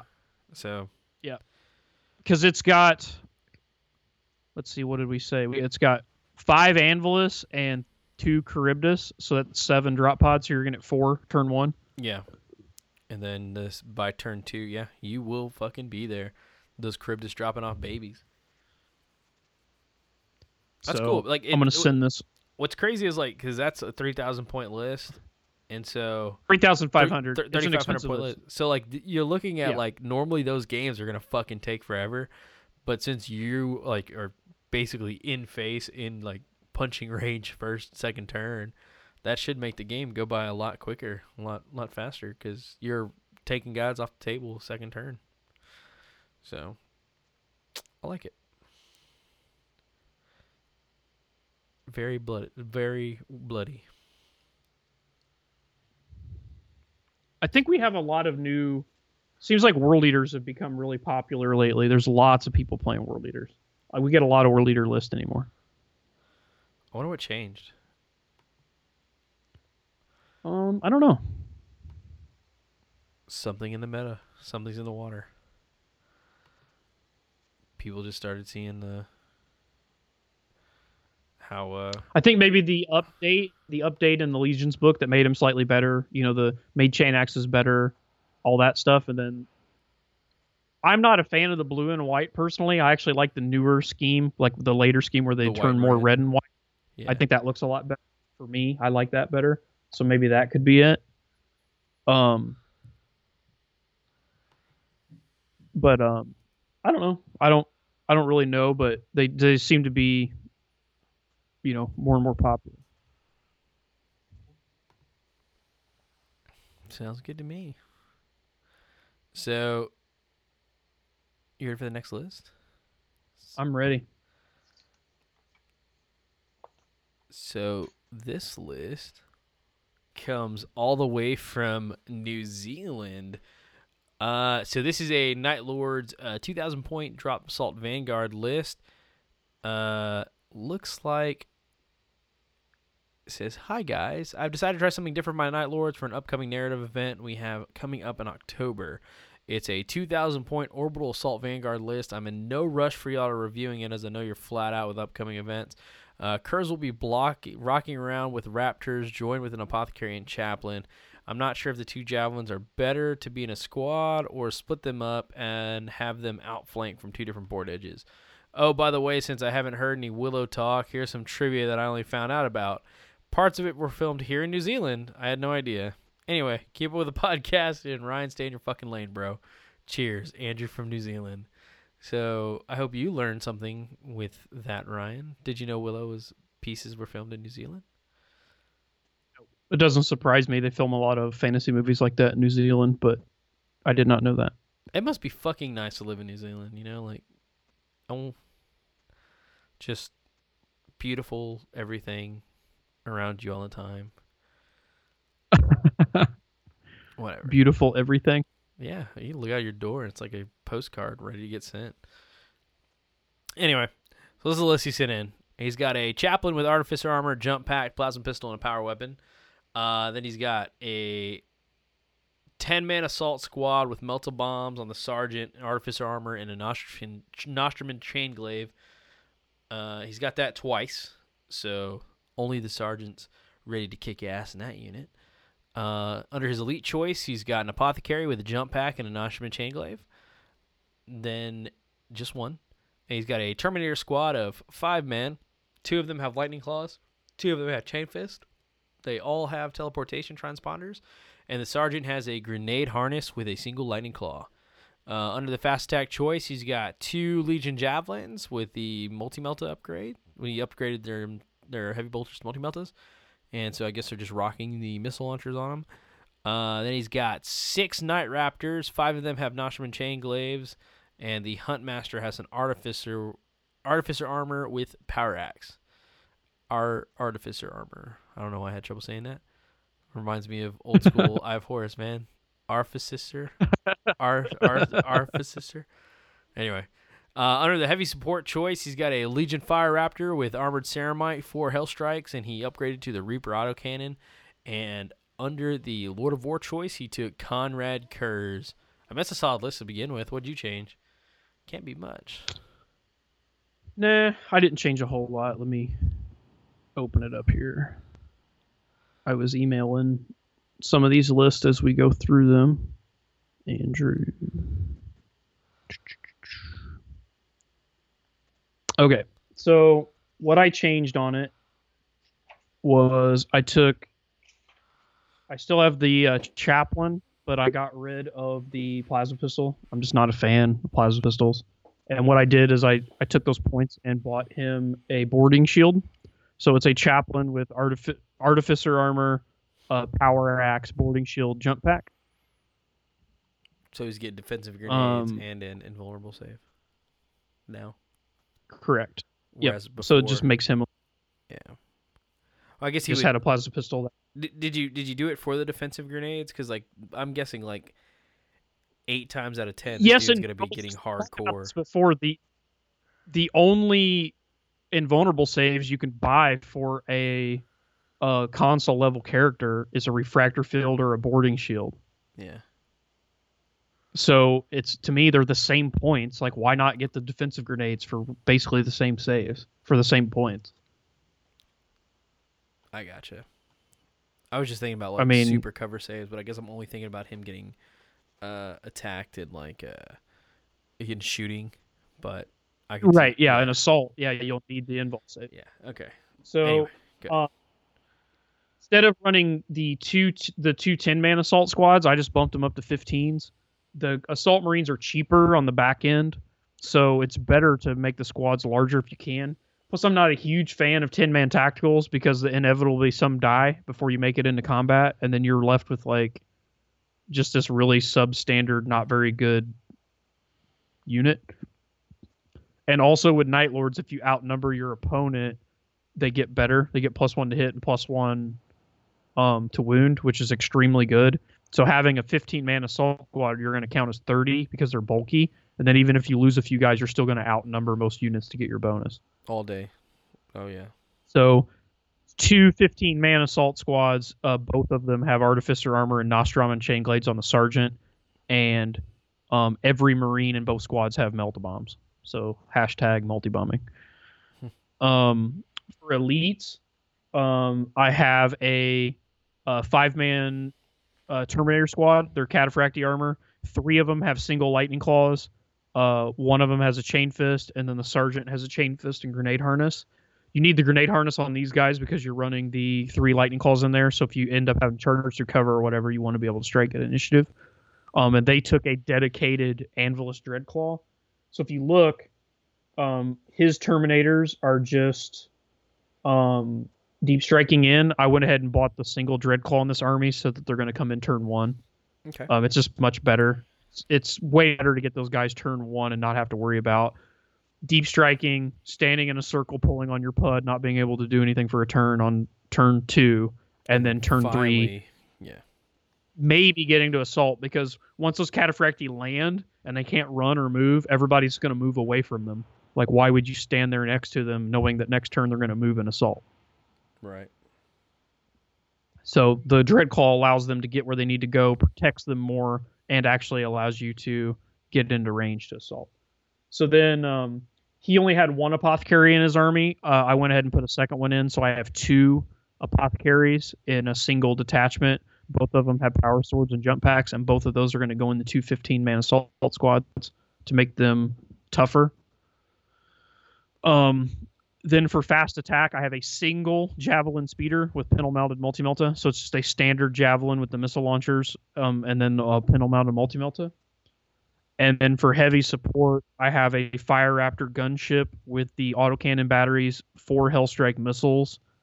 So it's the same as his. I just dropped the armored ceramite on it. I think it's an upgrade you can easily give up. There's not a lot of anti-air that has Melta other than a Storm Eagle. The case just does, but it's blast, so it can't target flyers. Do you know of any other Melta weapons that have Skyfire other than the multi-Melta on a Storm Eagle? Does the... Oh, no. The Cestus is blast. So. Yeah. Yeah, that's it. So it's not an upgrade you really need. It's easy. It's the first thing I would shave to get points. So that's what I did. And then last but not least, Conrad Kurz is in the list. So basically the way it differs from his list is I dropped a single javelin and the Night Raptors, but with those points, I bought the Dreadclaw for the Terminators to make them far more effective. Bought an extra apothecary and made both those assault marine squads larger. So it's similar in a lot of ways, but because he's running the drop assault Vanguard, both of these big 15-man squads will show up turn 1 with apothecaries attached. And then the chaplain can go in the one with Kurz, or the chaplain can go in the one and the Kurz can go in the other, however you want to do it. The Terminators are also going to show up turn 1. And then you can either start the single javelin on the board or outflank it. So really all you might have in reserve is the Fire Raptor. So it's just puts more things on the board to, right off the bat. And I just felt like he only had 6 Night Raptors in the list. It's just not like I would rather just make those assault marine squad bigger. Like instead of having 3 smaller units that are less effective that can be whittled down to where they become totally ineffective, I would rather just get rid of one and make the other 2 bigger and more effective. And I went with the ones that were scoring to make his scoring better for an objective game. That makes sense. I mean, that way you're not just trying to kill your opponent. You're also pretty good in tagging objectives and things like that. So, yeah. Right. So. I get it. And for the points, Night Raptors used to be okay, but then because Assault Marines were really bad because they were the same as they are now, but just way more points than they are now. So Night Raptors used to be I can get a Night Raptor for roughly the cost of an Assault Marine, so Night Raptors are better. But they suffer from, now that Assault Marines have been drastically reduced in points. Now they're you don't really get. Yeah, now you don't really get that much more of a benefit for the extra point you're paying for the Night Raptors. Plus, Night Raptors don't score because they're fast attack. Just hang out till book 8. I'm pretty sure they'll be revisited, and until then, yeah, hopefully, because right now I feel like they're pretty subpar for what you're paying for them. I mean, I haven't seen a single list with them. I've never played against Night Raptors. Their rules are fine. They're just too many points because they're just single wound power armor guys that can't go in a vehicle. So that's pretty easy to kill. They're pretty pricey for that. Yeah. Easy enough. So, yep. So anyway, that's what I came up with for Andrew. So hopefully he likes it. It's pretty straightforward. I mean, it's another It's very similar to what he had. Like I said, he may not like the changes. The list that I wrote would be how I would prefer to play that style list, where it's guaranteeing more models on the table turn 1 and making them more effective and tougher, basically. So you're not gambling as much, I guess. It's going to be more reliable and consistent. Yeah. Agreed. I think it'll do fine.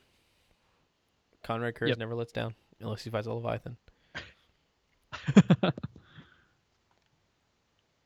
Okay. Next list is a Space Wolf list. 2,500 comes from Shane. Shane says, well, you're my favorite podcast besides Jake. Gotta support my local Covenant of Fire. Either way, I always enjoy your list and the ways you tweak to make things work better. I am new to the miniature board game world for about 7 months or so, although not new to reading Dawn of War and other 40k stuff. I have a Vilka Fenrique army and have just played a couple of games with it, still learning rules of the game. Below is my list, which I'm learning and enjoying. I just want to add a Leviathan into the pack to get a good HS punch, heavy support punch. My favorite Dreadnought model. I'm having a tough time deciding what to get rid of to make it work for the Leviathan. Would love to hear some ideas from you and see which tweaks you would make to improve it. Thanks and keep up the good work.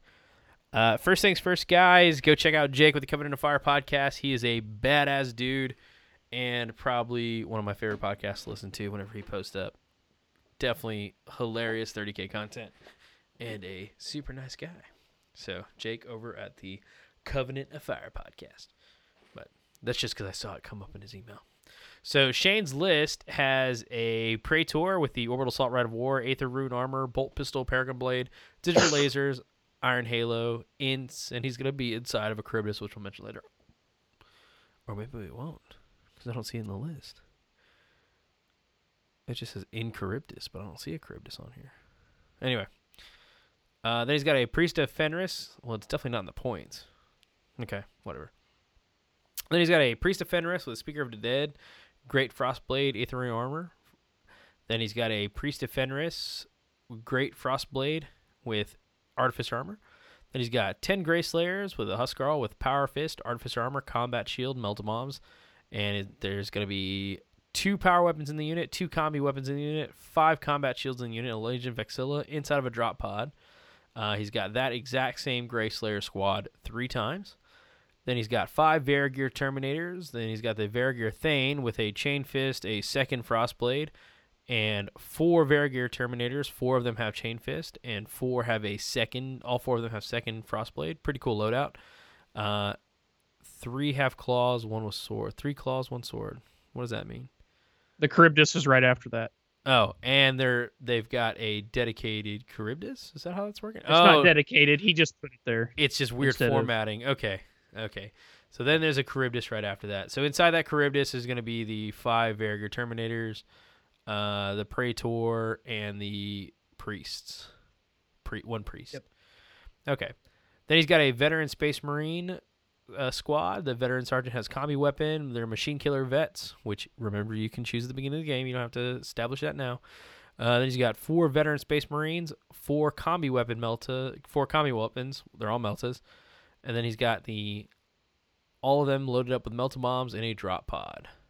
Then he's got a Contemptor Cordis Dreadnought, Talon, Close Combat Arm with Graviton Gun, Chain Fist with Graviton Gun, Extra Armor, and Dreadclaw drop pod. My favorite loadout for the Cortis Dreadnought right there. Dreadclaw drop pod. Is that supposed to say Dreadnought drop pod? Yeah, Dreadnought drop pod. No, because they're 115. He probably just bought 2 fast attack Anviluses to put them in. Okay. Only 115? Interesting. Okay. So what'd you do, Ryan? How'd you get that Leviathan in there?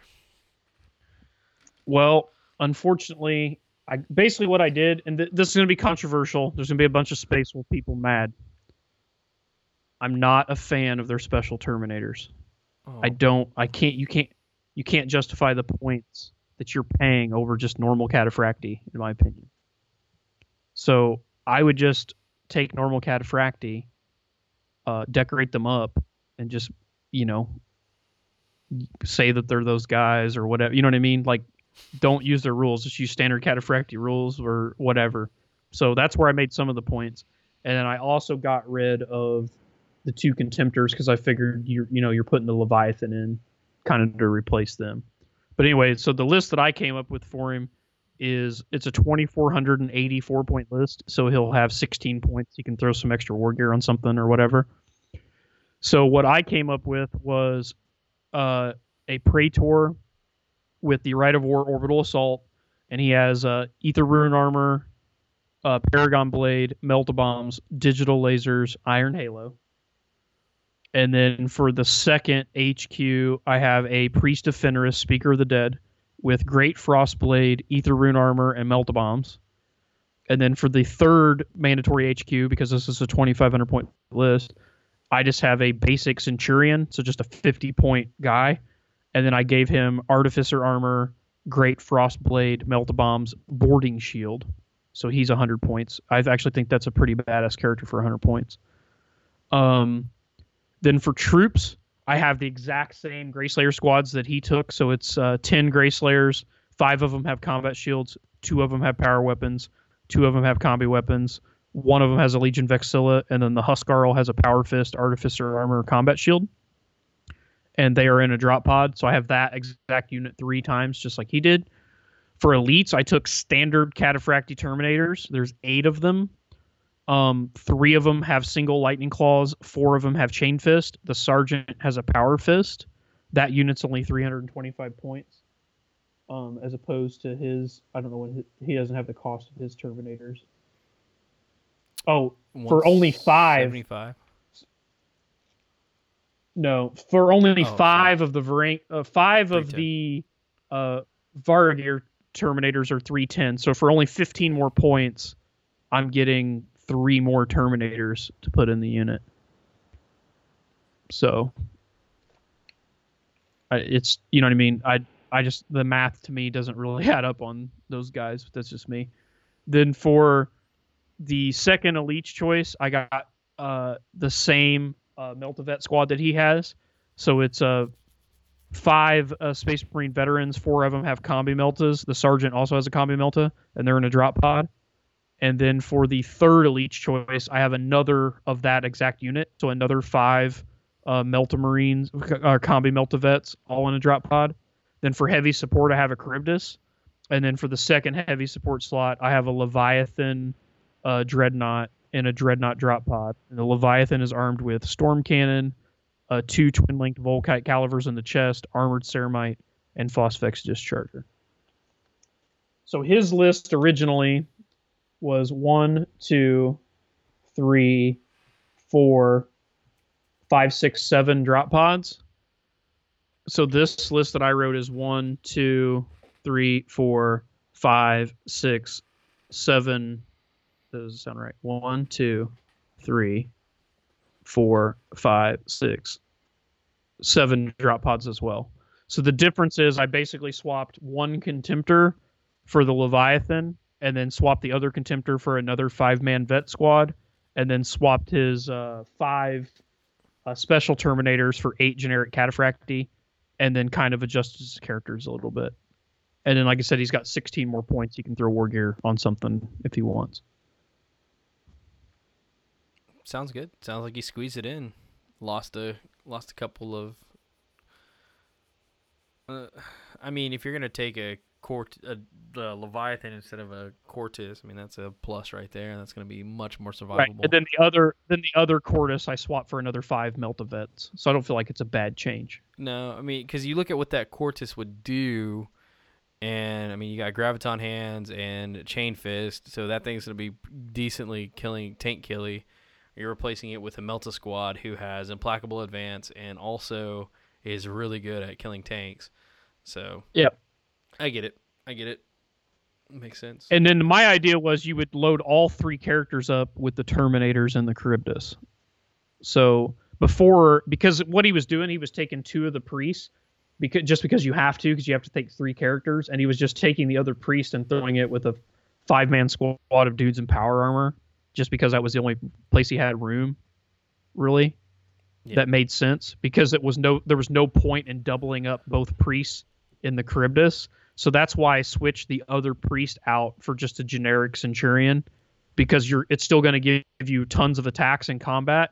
Plus, because the Centurion has boarding shields, it's going to give all those Terminators and both the other characters defensive grenades, like we always talk about. So it benefits that big Terminator unit in the Charybdis more, I guess. Absolutely. And because those special Space Wolf Terminators are weapon skill 5, you're going to lose that going to base Cataphractii, but you're adding in this Centurion that's going to be 4 attacks on the charge with a Great Frostblade, and then the Priest of Fenris gives all of them a preferred enemy, I believe. So I could not answer that, but yeah, it's Feel No Pain and preferred enemy infantry, so it's going to be a good unit. So anyway, I hope he likes the changes. Something had to get cut somewhere, and like I said, I'm much more. I'm just can't get behind those really expensive Space Wolf Terminators. I just don't really feel like you get that huge of a benefit for as many points as they are. Good. That's some interesting insight. I didn't know that you felt that way about those Terminators. So, well, they're up there in points costs with like Just Errands and Sekhmet and Fire Drakes and all that, but they're only single wound guys. yeah, but you can outload them all with the autocannons. I'm just playing. Yeah, but then they just get even more expensive. I'm just kidding. Anyway, there's nothing stopping. Like, if he still likes my list, I mean, his unit was 310. My unit that I put in of the 8 is 325. So he could just drop the 8 Cataphractii and put those other guys back in if he wants. Which is bonkers, dude. Because they're 325. They're still Cataphractii Terminators. They still get the Legion of Stars Space Wolf. They're fucking still good Terminators versus like other Cataphractii. But yeah, I get it. The difference is some units the Space Wolf guys will be hitting on 3s and these guys will be hitting on 4s. But you're getting to re-roll with the Priest, and you're already going to have the Chaplain in there. I guess I look at like. And then people want to dual arm them where they get like just shitloads of attacks because they got dual specialist weapons and all that. But you lose your shooting, and then it's like, then it just becomes kind of overkill. Like if I charge 8 Cataphractii with Power Fist into like your 20-man tactical squad, I'm going to kill that squad. Yeah. Yeah. So why would I spend an extra like 15 points a guy to kill an extra 5 or overkill them by 5? Like it's just, I don't know. Like I just don't really. It's kind of weird. Once you start getting into that like 115, 120% kill ratio, you're just like, well, that was 20% that I didn't need. You gotta tighten it up. Like, no extra, you know. So I don't know. And like I said, if he just likes them because they're themey or whatever, just drop these 8 guys and put the other 5 back in. No harm, no foul. So the list will work for him either way. That's why I tried to make the unit I put in roughly close to the unit he already had so that he could swap them in and out if he wanted to. Makes sense. I get it. Rock and roll, bro. Rock and roll. All right, so next list on here, we got a 2,500 point Iron Hands list with the Primarch's Chosen Rite of War. This comes in from Will. Will says, having been a long-time 40K player and the TO for our local 40K events, I enjoyed the Horus Heresy fluff and background, but I hadn't gotten into 30K games. However, John Stanford had spent the last year or so convincing me I should play 30K. Good job, John. You're a badass dude. So when I finally said yes, before I even started looking at the books, I went back to the fluff of the Legions and what I'd read in the Horus Heresy novels to find what Legion I wanted to play. I've always loved the stoicism of the Iron Hands and their connection to the AdMech. And I really enjoyed the story of the Diasphorex persecution and wanted to build my models around this period. Shipboard basing using Cataphractii Terminators and for the Morlocks, etc. However, as I've never really built a list like this before, I'm asking for your help. I'm looking to build a 2,500 point list making use of Dreadclaws and or Teleport for Deep Strike, as well as a 1,000 Zone Mortalis list that uses the core of the 2,500 point list to reflect the fighting aboard a ship after the initial shipboard assault. I've included a 2,500 point list I made using Orbital Assault, though I've considered Pride of the Legion or Primarch's Chosen if I can't find a way to get the units on board that makes sense. One of the stumbling blocks with the list is whether Ferrus Manus counts as wearing Terminator armor. The entry for the Medusan Carapace, included below, describes it is an advanced version of Cataphractii Terminator armor and is clearly modeled that way, but I don't know if it would count as such for being able to deep strike with Orbital Assault. Ryan, I'm giving you full control over the building of this list to you, including or to remove any models from the list as you see fit.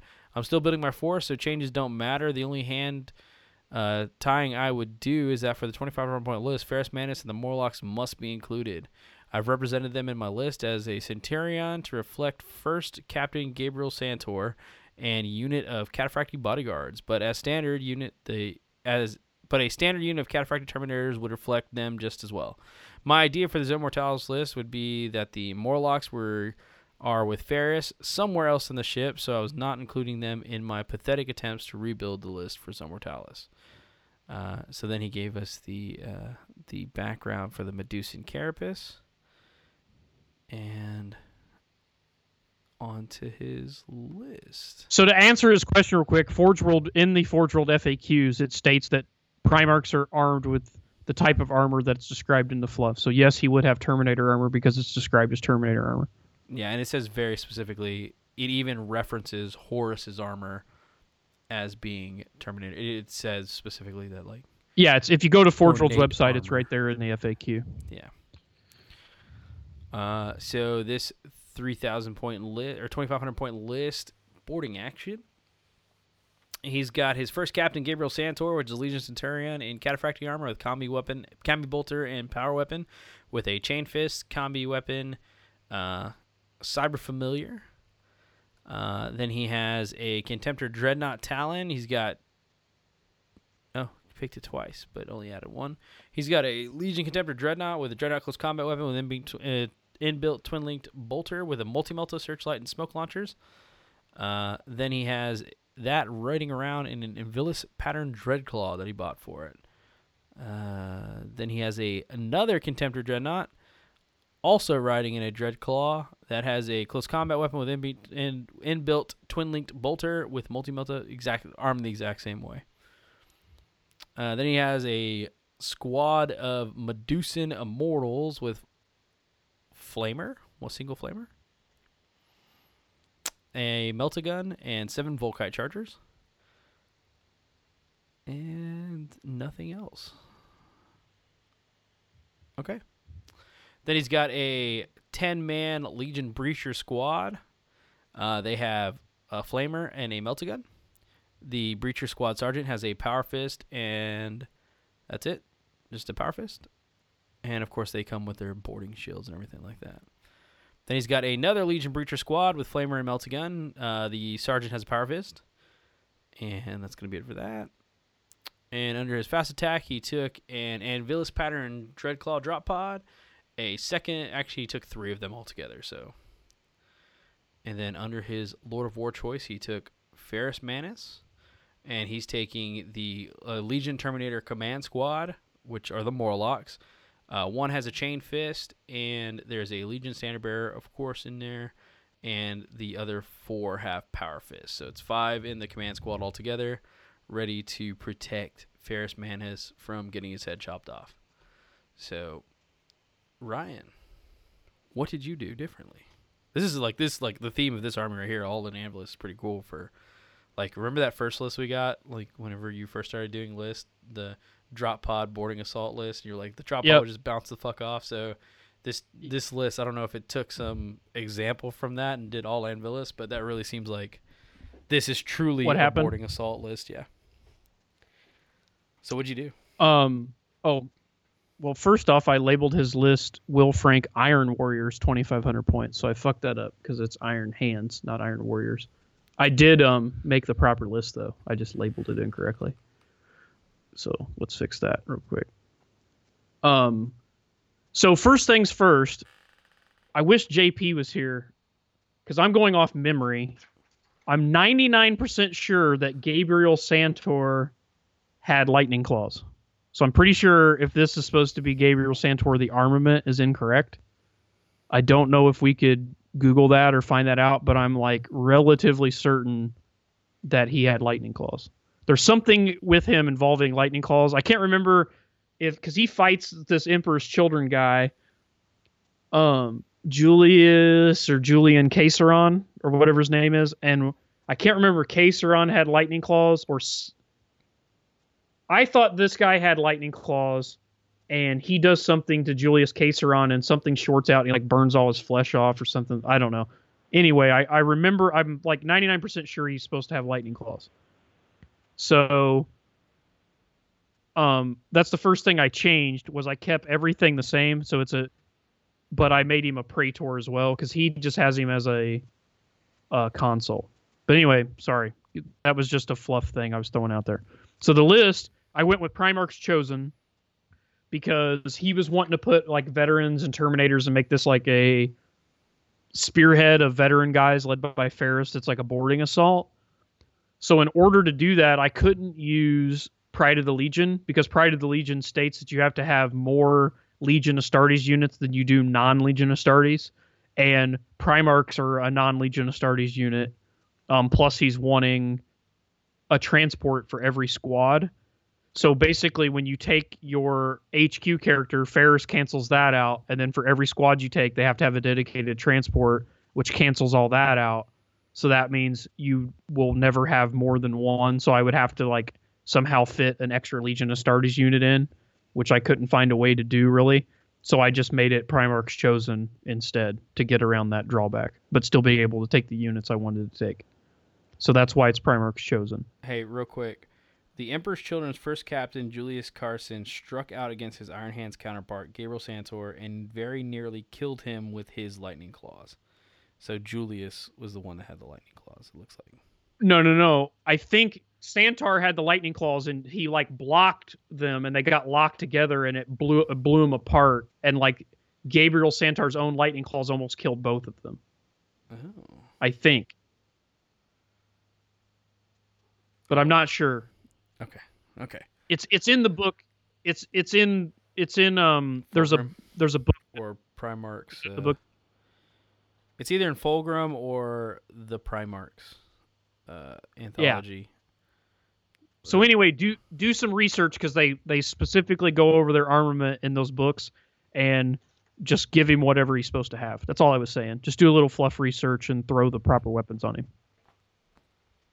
So he may be correct. I don't know. But I was just bringing that up so he can do some research. Oh, no. Because they all had their spears. All the Emperor's Children, whenever Fulgrim like gave the signal, they beheaded all the Morlocks. Yep. And then that would have meant that I'm pretty sure Gabriel Santar had lightning claws. And he blocked the spear. Okay. I think so, but I'm not sure. But anyway, I'm pretty sure he has lightning claws. So the list anyway is Ferris Manus as an HQ taking Primarch's Chosen. Then for the second HQ choice, I took a Praetor in Cataphractii Terminator armor with lightning claws, and that's supposed to be Santor. So if his armament is wrong, you can go back in and change it or whatever. I went ahead and bumped him up from a Twin lightning claws Centurion. So. Right. So you could just take them off and do something and put whatever. Yeah. If it's different. So I went ahead and bumped him up from a Centurion to a Praetor. I just felt like it was more fitting for the level of character. I mean, he's the first captain, so I just thought it would be better to give him a Praetor stat line than a Centurion stat line. So that's what I did. For troops, because Primarch's Chosen allows you to take Terminators and Veterans as troops, the first troop choice is 6 basic Cataphractii Terminators. 2 of them have Power Fist, 3 of them have Chain Fist, and the Sergeant has a Power Fist. For the second troop choice, it's 5 Cataphractii Terminators. 2 of them have Power Fist, 2 of them have Chain Fist. The Sergeant has a Power Fist, and they have a dedicated Anvilus Dreadclaw. For the third troop choice, I have 10 Veteran Space Marines. 7 of them have Combi Meltas, 2 of them have Meltaguns, and the Sergeant has Artificer Armor Power Weapon. And they have Machine Killers on the list, but you can give them whatever. Then for the fourth troops choice, I took another 10 veteran veteran tacticals. 2 of them have Flamers. The Sergeant has Artificer Armor Power Weapon, and then everybody else just has their basic Bolter, and they're going to be Marksman Vets.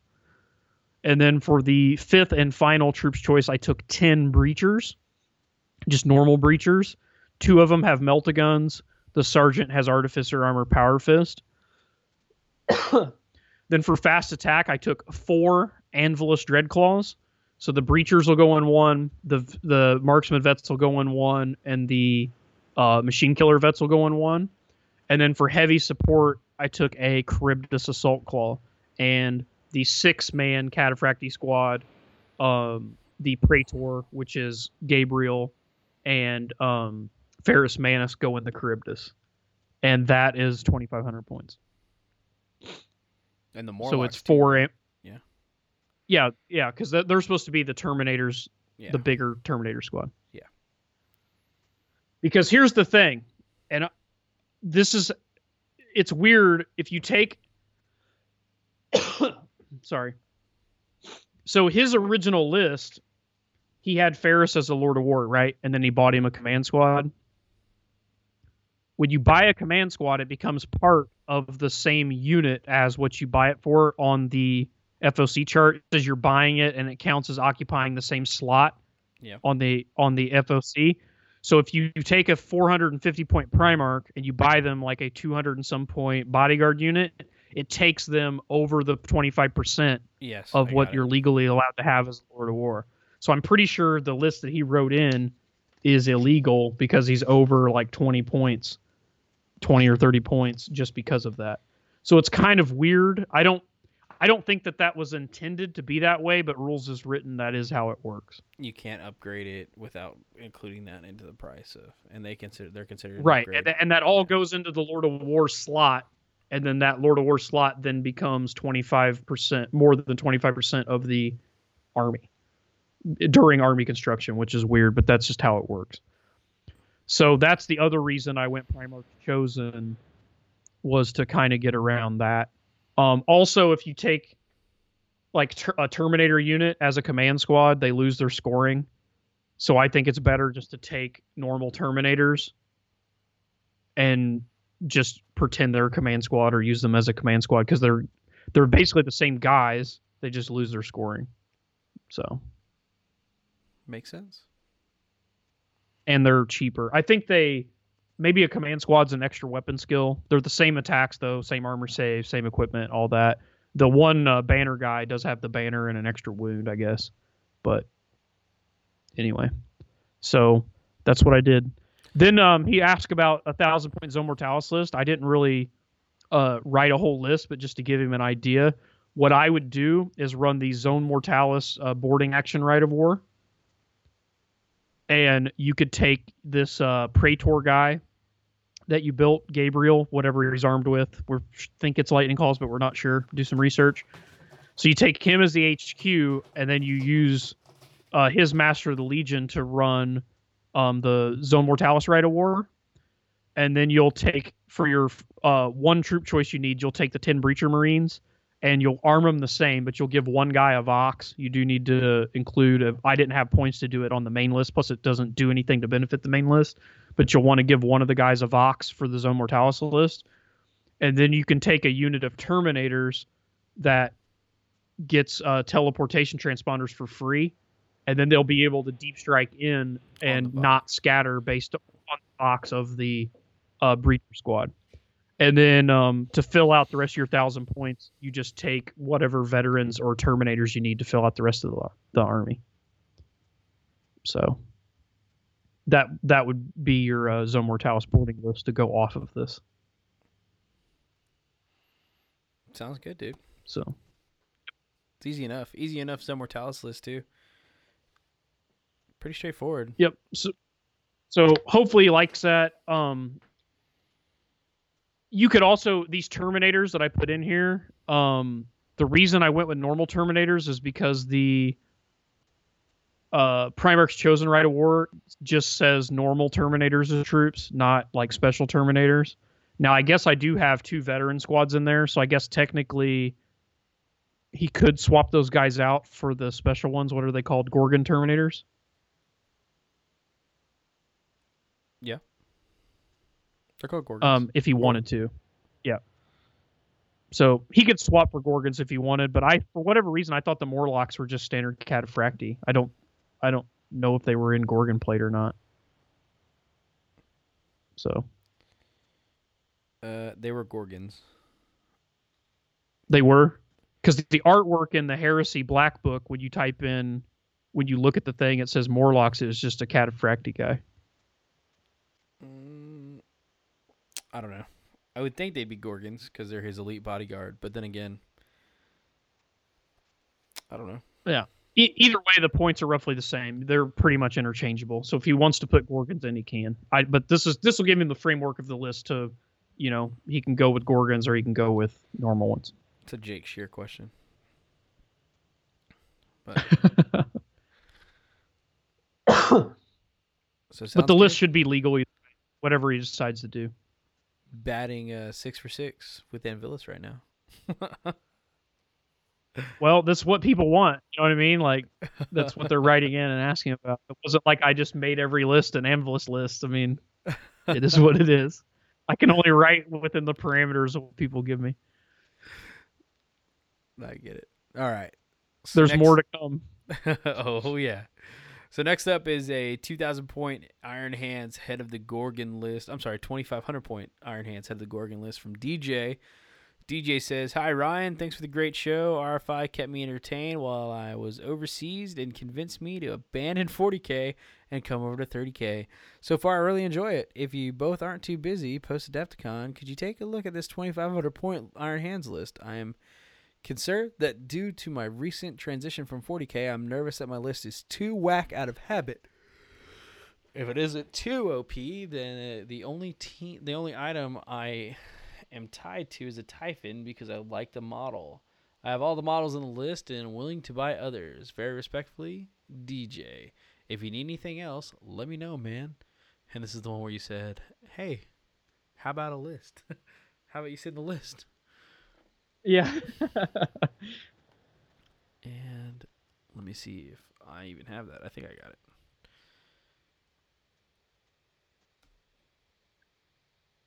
And okay, so he said he wrote back, "Fair enough, that would be important. Thank you."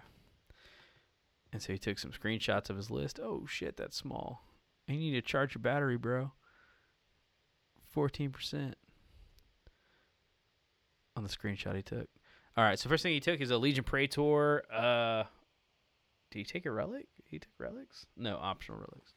Okay, he took Artificer Armor, Cyber Familiar, Digital Lasers, made him an Iron Father, gave him an Iron Halo, Melt Bombs, Paragon Blade, and a Power Fist. Then he took Cashman Orth.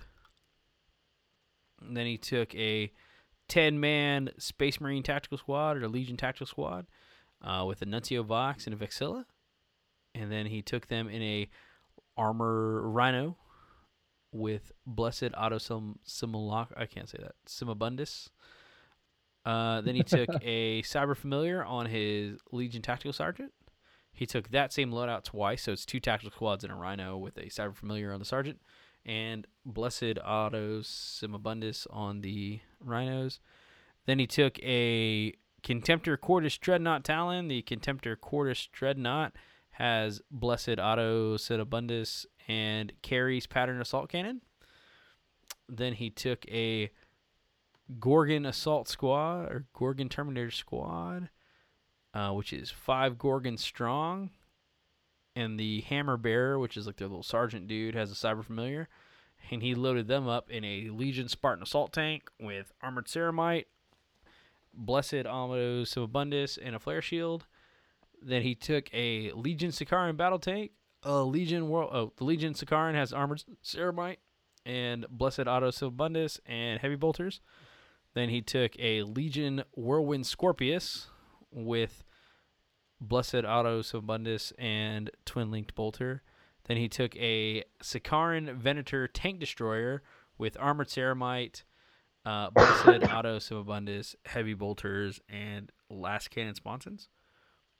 And on top of that, and his last thing he took was a Legion Typhon Heavy Siege Tank with Armored Ceramite, Blessed Auto Simabundus, and Last Cannons. So pretty straightforward. It's just a tank-heavy classic list. Like, this is kind of the list you see that most people who start playing 30K kind of come in with.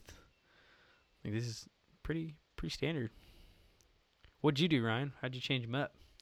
How'd you put them on first the of all, I point out before we get going that I did not see Casterman Orth in this list when I wrote my list.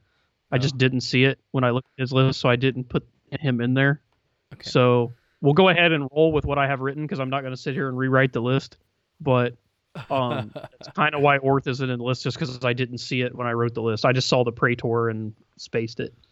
So anyway, there's a couple things I just want to point out that I didn't really understand. Like, I don't understand the Voxes on the Tactical Marines. I guess for the Scorpus. Is that the only barrage he has? Yep. Okay, so I guess that, and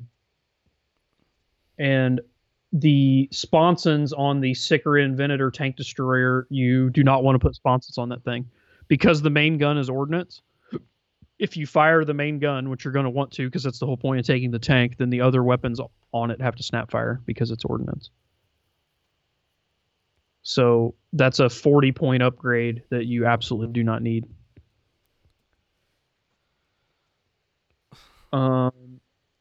And then what was the other thing? The Spartan is a little bit of a waste because you're just taking 5 Gorgons and then buying them a Spartan. And then you're basically buying a Spartan just to get the one extra spot to put the Praetor in. Yeah. Which kind of stinks. Like, you're spending all those points. So I actually did some changes here, and we'll see if he likes the list. I don't know. Like I said, I missed Orth in there, so without knowing that Orth was in there, I changed a lot of the list. So I don't know. I can redo it maybe next show if he doesn't like this one. So we'll roll with what we got though. So I took an Iron Father. He's got Rite of the Warhead of the Gorgon, Paragon Blade, Power Fist, Digital Lasers, Iron Halo, Cyber Familiar. So this guy's going to be an absolute pain in the dickhole to fight. He's going to be 2 up, 3 up. He's going to have a shitload of attacks, and then he even has the extra, like, pinchy claw attack off his backpack after he murders you with like his 7 attacks on the charge with either his Power Fist or Paragon Blade. And after you do nothing back to him because he's 2 up, 3. A 2 up, 3. Yeah. So he's going to be a pretty rough customer in close combat. Then for troops, I have 10 Tactical Marines. They have a Legion Vexilla. The Sergeant has Artificer Armor Melta-Bombs, and they're in a Rhino with a pintle-mounted multi-melta. For the second troops choice, I have another identical squad. Or no, it's not. It's 10 assault or 10 Tactical Marines. The Sergeant has Artificer Armor, Power Weapon, and Melta-Bomb. So this guy's a power weapon. And they are not in a Rhino. I'll get to what they're in a minute. Then for elites, I have 5 Gorgon Terminators. 2 of them have Power Axes. 2 of them have Chain Fist. The Sergeant is the Hammer Bearer, so he has the hammer and a Cyber Familiar. And they are in a Land Raider Phobos. I just bought them a dedicated Land Raider Phobos, which is one you can assault out of. And it has Dozer Blade Armored Ceramite. So that's 1 Land Raider. Then for the second elite choice, I took 5 Veteran Space Marines. And these guys have Weapon Master, so it's going to be the +1 weapon skill. 2 of them have power weapons. You can make those whatever you want. I would probably say axes, but you can do whatever you want. And then the Sergeant has Artificer Armor Power Fist. For fast attack, I took a Storm Eagle gunship. The Storm Eagle has hull-mounted missile launcher and 2 wing-mounted las cannons. And the 10 Tactical Marines that didn't have a Rhino go into the Storm Eagle. Then for heavy support, I took the Scorpus Whirlwind that you have. And then for the second heavy support, I took the Sicaran Venator tank destroyer, but I just left it base plus a Dozer Blade, so no sponsons on it. And then for the third and final heavy support choice, I took a Land Raider Battle Squadron with a second Land Raider Phobos that has Dozer Blade and Armored Ceramite. And in that Land Raider, you'll put the 5 loose veterans and then the Iron Father in there. So you're going to have 2 Land Raiders with 2 good close combat units instead of just the 1 Spartan with the 6 guys in it. And then for Lord of War, I took the same Typhon that he has with the sponson las cannons and the Armored Ceramite. So the reason I went with the Storm Eagle, for one, he had no anti-air. That was the big weakness in this list. There wasn't hardly any anti-air. So I felt like the Storm Eagle would be good in there. And if you look at the armament on a Storm Eagle, it's pretty close to the Sicaran that he originally had in the list. Because this has 2 las cannon shots and the double tap whirlwind launcher on top plus the missile launcher. It's pretty equivalent firepower to the Sakaran. But the thing about the Storm Eagle was it gave me the ability to get rid of one of the rhinos to put the tactical guys in and provide some air cover for him. And also the key for me was that it opened up a heavy support slot for me to take the second Land Raider so that I could put the Iron Father and the vets in. Gotcha. Okay. So going back, I guess, like if he really wanted Orth in the list, I didn't really understand. Like even looking at his list, I don't really know what he was going to put Orth in. I guess he was going to put it in the Venator, but now I think maybe him knowing that the Venator, you're only going to be able to shoot that main gun. Like the sponsons weren't really, you know what I mean? Yeah. You're not getting the extra ballistic. You're only getting the ballistic skill on the main gun, basically. The other Sikaran, I guess he could have been putting Orth in there, but if you're going to put Orth in a standard Sikaran battle tank, you don't want to put heavy bolters on it. You definitely want to put las cannons on it because I think he gives Tank Hunter, right? Yeah, Tank Hunter and plus +1 ballistic skill. I don't know about Tank Hunter. I'm pretty sure it's Tank Hunter and +1 ballistic skill. So giving Tank Hunter to heavy bolters is just not something you do. I think you would want las cannons. So anyway, if he wanted to put Orth back in the list, I guess he could go back to the Spartan and get rid of the Land Raider, and then I mean basically it'd just be going back to his old list for the most part, minus the So I don't know. I mean, I think the list works fine without Orth. If he wants to go back to it, he would basically just switch back to his old list, but he's going to lose the Storm Eagle and go back to not having any anti-air, essentially. Which isn't terrible, but no. I just don't know. I just felt like throwing one flyer in, it makes the army look a lot cooler on the display board, adds another dimension to your army, gives you another cool model to play with. I dig it. So, yeah. Anyway, so sorry, kind of messed that one up. I didn't see Orth till Michael read it off. Let us know, DJ. Next up on the list is a 2,000 point Alpha Legion Chosen Duty list. This is going to come from Alistar. He says, "Hi guys, big fan of the show. Just found it and I'm listening to all the old episodes in the car. I'm just building my first 30k army and would appreciate your help on my first list. I'm after a flexible Alpha Legion army as I don't want to be stuck always using Infiltrate as my mutable tactics. However, the Excel format works okay. I hope the Excel format works okay. Really appreciate your thoughts. Thanks, Al." So, oh shit. Waiting for my Excel to open up. Give me 1 second here. Okay. So, I've been playing 40k for 25 years with the gap in the middle and have a 40k Dark Angel army, which is great fun, but I felt like having a Traitor Legion. This list is based around setting up a flexible Alpha Legion list, which can be adapted based on the opponent. I'm looking at score for his Warlord trait, so I can get 3 infiltrating units and leave mutable tactics to be flexible. Model-wise, what I've got is the Calth set, 5 of some of Meltagun Marines, at a budget to buy whatever. The joy of being old. Got hit with a yawn. So under his HQ choice, he's got Adelan Score. Then he's got a 10-man veteran squad with 1 Meltagun, 7 combi Meltas, the Sergeant with Artificer Armor, Power Fist, Power Dagger, Rhino with Pencil Multi-Melta. I'm sorry, it's a 9-man veteran squad. Then he's got another 9-man squad, which the Apothecary will be adding up to, which will... Oh, so no, it says 9-man squad to add Apothecary. Yeah. But I don't see the Apothecary. Oh, the Apothecaries are way down there. Okay. So the second unit is a 9-man squad with Apothecary we'll add on to. It's got a Plasma Gun and 7 combi Plasmas. The Sergeant has Artificer Armor, Power Fist, and Power Dagger, and they're riding in a Rhino with Pencil Multi-Melta. I'm not sure if I mentioned it, but also so is the other veteran squad.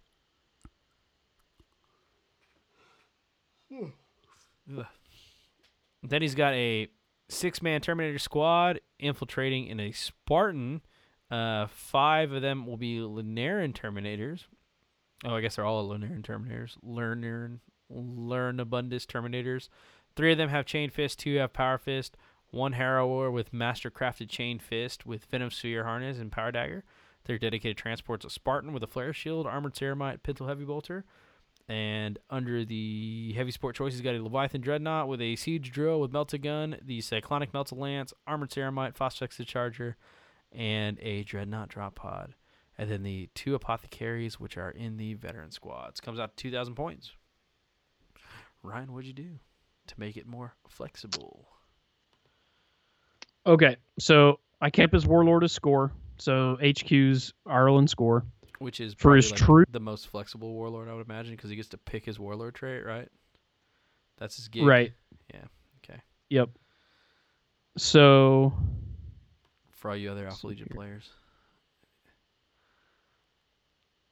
How did I mess this up? Uh-oh. I think I just put an extra Marine in. It's not a big deal. It actually saves him points. That's 9, 8. Okay. So anyway, so for troops, I have an 8-man veteran squad. They have machine killers. There's 6 of them with combi meltas, 1 of them with the melta gun. Sergeant has artificer armor, power fist, power dagger. For the next troops, so it's Arlen score, but I took Rite of War chosen duty. So this allows you to take veterans as troops. So instead of doing Pride of the Legion, because his Pride of the Legion, let's see, he's got 1, 2, 3. Yeah, his army was illegal, so it couldn't go Pride of the Legion. Okay.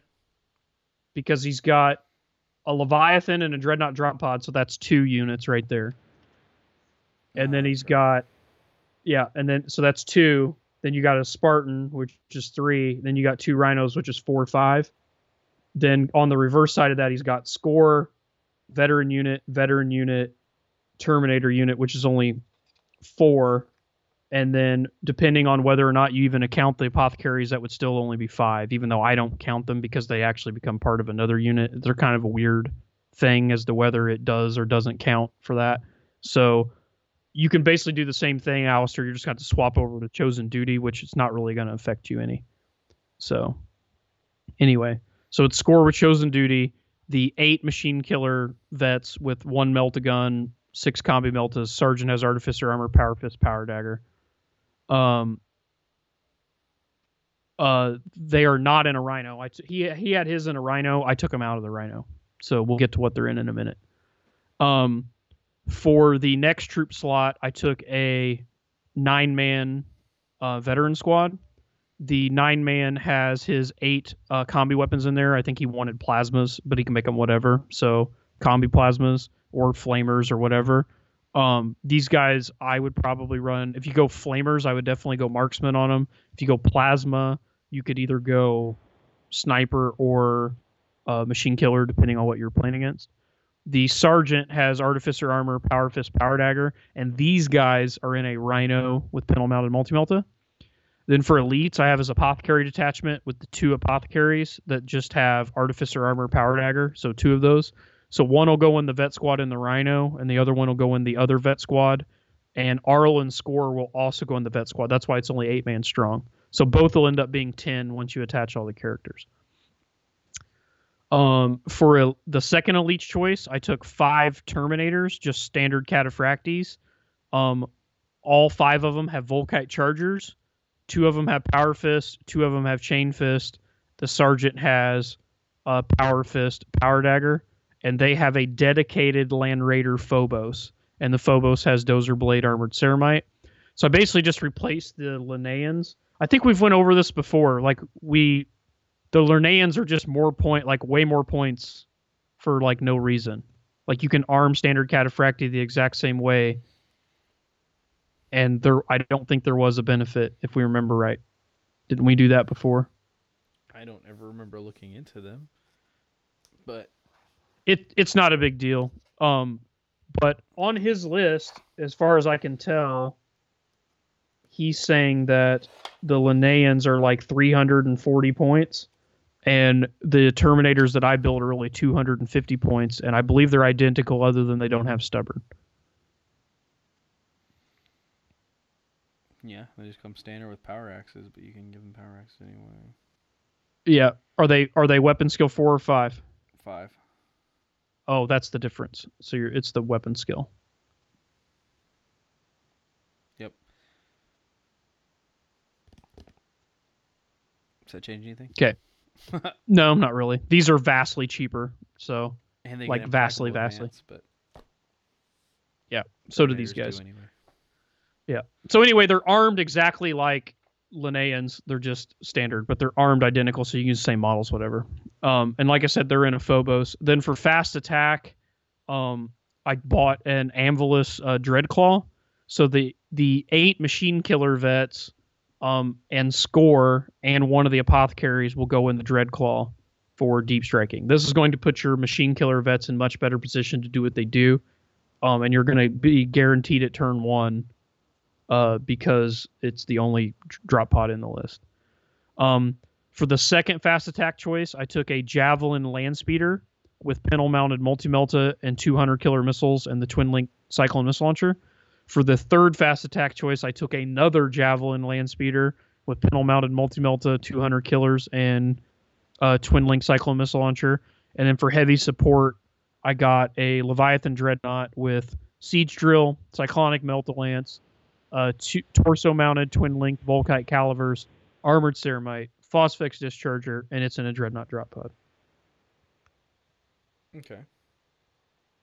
So basically, it's yeah, from his list, the changes, instead of doing rhinos, I upgraded one of the rhinos to a Dreadclaw to get those Melta guys in better position. And then I saved points by swapping the Terminators and downgrading the Land Raider or the Spartan to just a Phobos. But with those extra points, I netted him the Dreadclaw and 2 Javelins to put more firepower into his list. Sounds good. So, and it puts Score, because his Terminator's already going to be a good close combat unit. So putting Score in with the veterans and the Dreadclaw gives you 2 decent close combat units instead of putting all your eggs in one basket. Yeah, exactly. One pretty quickly immobilized, like eggs in a basket. Like, yeah, one pop with a lucky 6 eggs in one basket. So yeah, and once again, it's one of those things where I just don't like buying 5 Terminators in one character and then having to buy a fucking 400-point Spartan for him. Like, I look for ways to work around that where I could just put them in a Land Raider and then fit the character in something else that he can assault out of or do whatever. It also comes down to that overkill factor that you were talking about earlier. Is the Terminators got it on their own. You don't have to, like, you want to have, like, there's a mindset that you want to have this Death Star unit. It's like, yeah, that unit's going to deal out death, but against 90% of the things it's going up against, one or the other is going to be just fine. So, right. So yeah, makes sense. Good job switching that up. So, yep, that's really all I did. It's just a different look. Once again, this is another one of those things that's all opinion based. Like, there's really honestly nothing wrong with his core list. So he may like it better. Maybe he just really wants a Spartan. So, I mean, he may want to stick with what he got. I just tried to fit in a different look. And like I said, I just generated enough points to get that Anvilus in there and the 2 Javelins in there. And then also, like I said, I'm into armies with more variety. And I really am. I'm not just making shit up. Like, it does look a lot better on a display board and on the tabletop for, like, paint judging scores. It looks like you've taken a wider variety of units. It allows you to display your paint skills better. And when somebody comes through and judges your army or looks at your army or sees who has a cool force, having a wider variety of units, to me, stands out more than somebody just going, here's my 2 Rhinos, my Spartan, my Terminators, my guys that go in here, and my Leviathan. And yeah, all day, man. If I were judging, yeah, variety is what I'm looking for. Right. So this list would have 1 Rhino, 1 Dreadclaw, 1 Dreadnought drop pod, 1 Land Raider, 1 Terminator squad, 2 Vet squads, 2 Javelins, and then the character. Like, you're just gonna have, like, way more variety. Yeah. I wish there was a way to like give points for like Highlander lists and stuff like that. But You can. I've done that before. yeah. Well, when I do my prizes in my events, remember where I do the raffle ticket system? Yeah. I used to give points like if you built a Highlander list, it just earns you extra raffle tickets where you had more shots at prizes. So you didn't have to, but it encouraged, like it gave you a better shot at prizes. You should get quite a bit too. Like that seems like a really good amount of tickets for coming in with a Highlander it's hard. list. Yeah. So anyway, that was an Alpha Legion list. Next up, we got a 2,500 point Iron Warrior list coming from Evan. Evan says, "Hi, Michael and Ryan. I was recently inspired from your latest episode about the hordes of infantry in the story of your battle against Imperial Fist. When I picked up Iron Warriors as my legion, I loved the idea of massed hordes of infantry. I actually have 100 tactical marines myself, although I've never used them, and at the same time, unfortunately. So I have a challenge for you. Can you please make me a 2,500 point Iron Warrior list with only requirements that there's 6 squads of at least 15 Marines? I'd be interested in what you can come up with. As always, keep up the great work." So I think he was talking about Josh's list that he was playing against. Did Josh bring that up last episode with the hordes of fucking infantry? Because Josh ran that 120-man World Eater army list. So, And by the way, Josh has hit on in my opinion, the only way to run a list like that is Sacrificial Offering all day. to make it effective.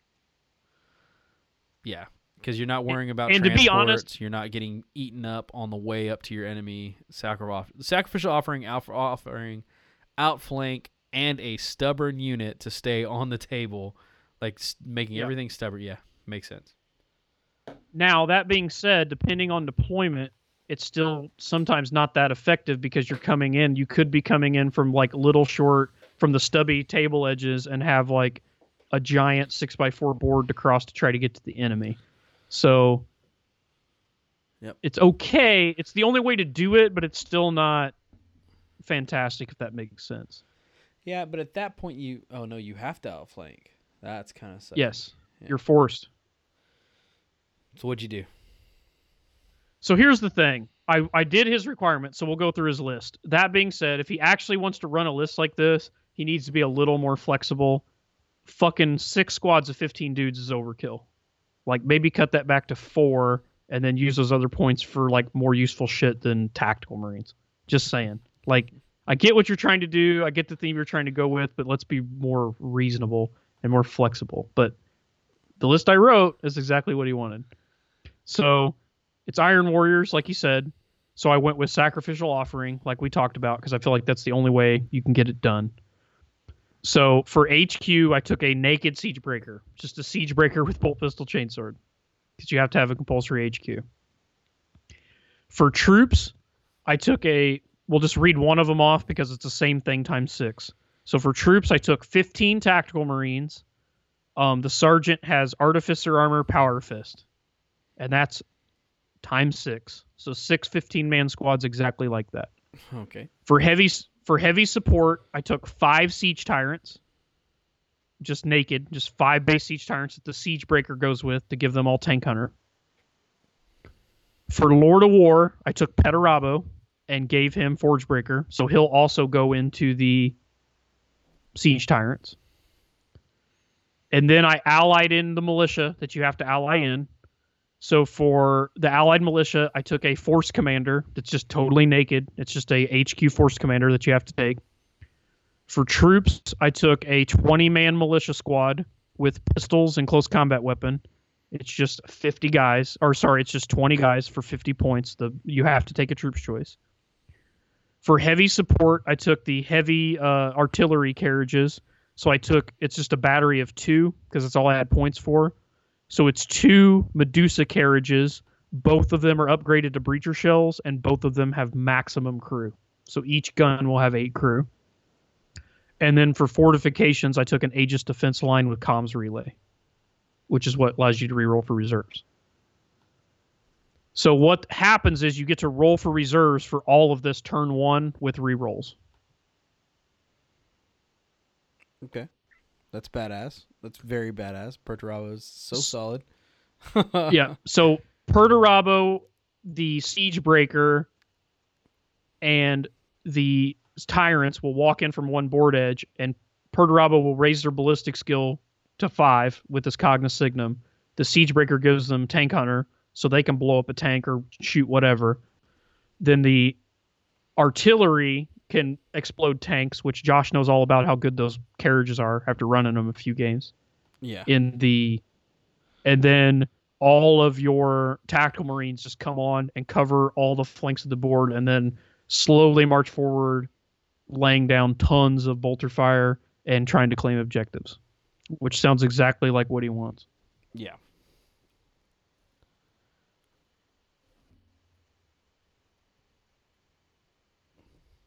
So that's the best I could do with the stipulations that he set forth.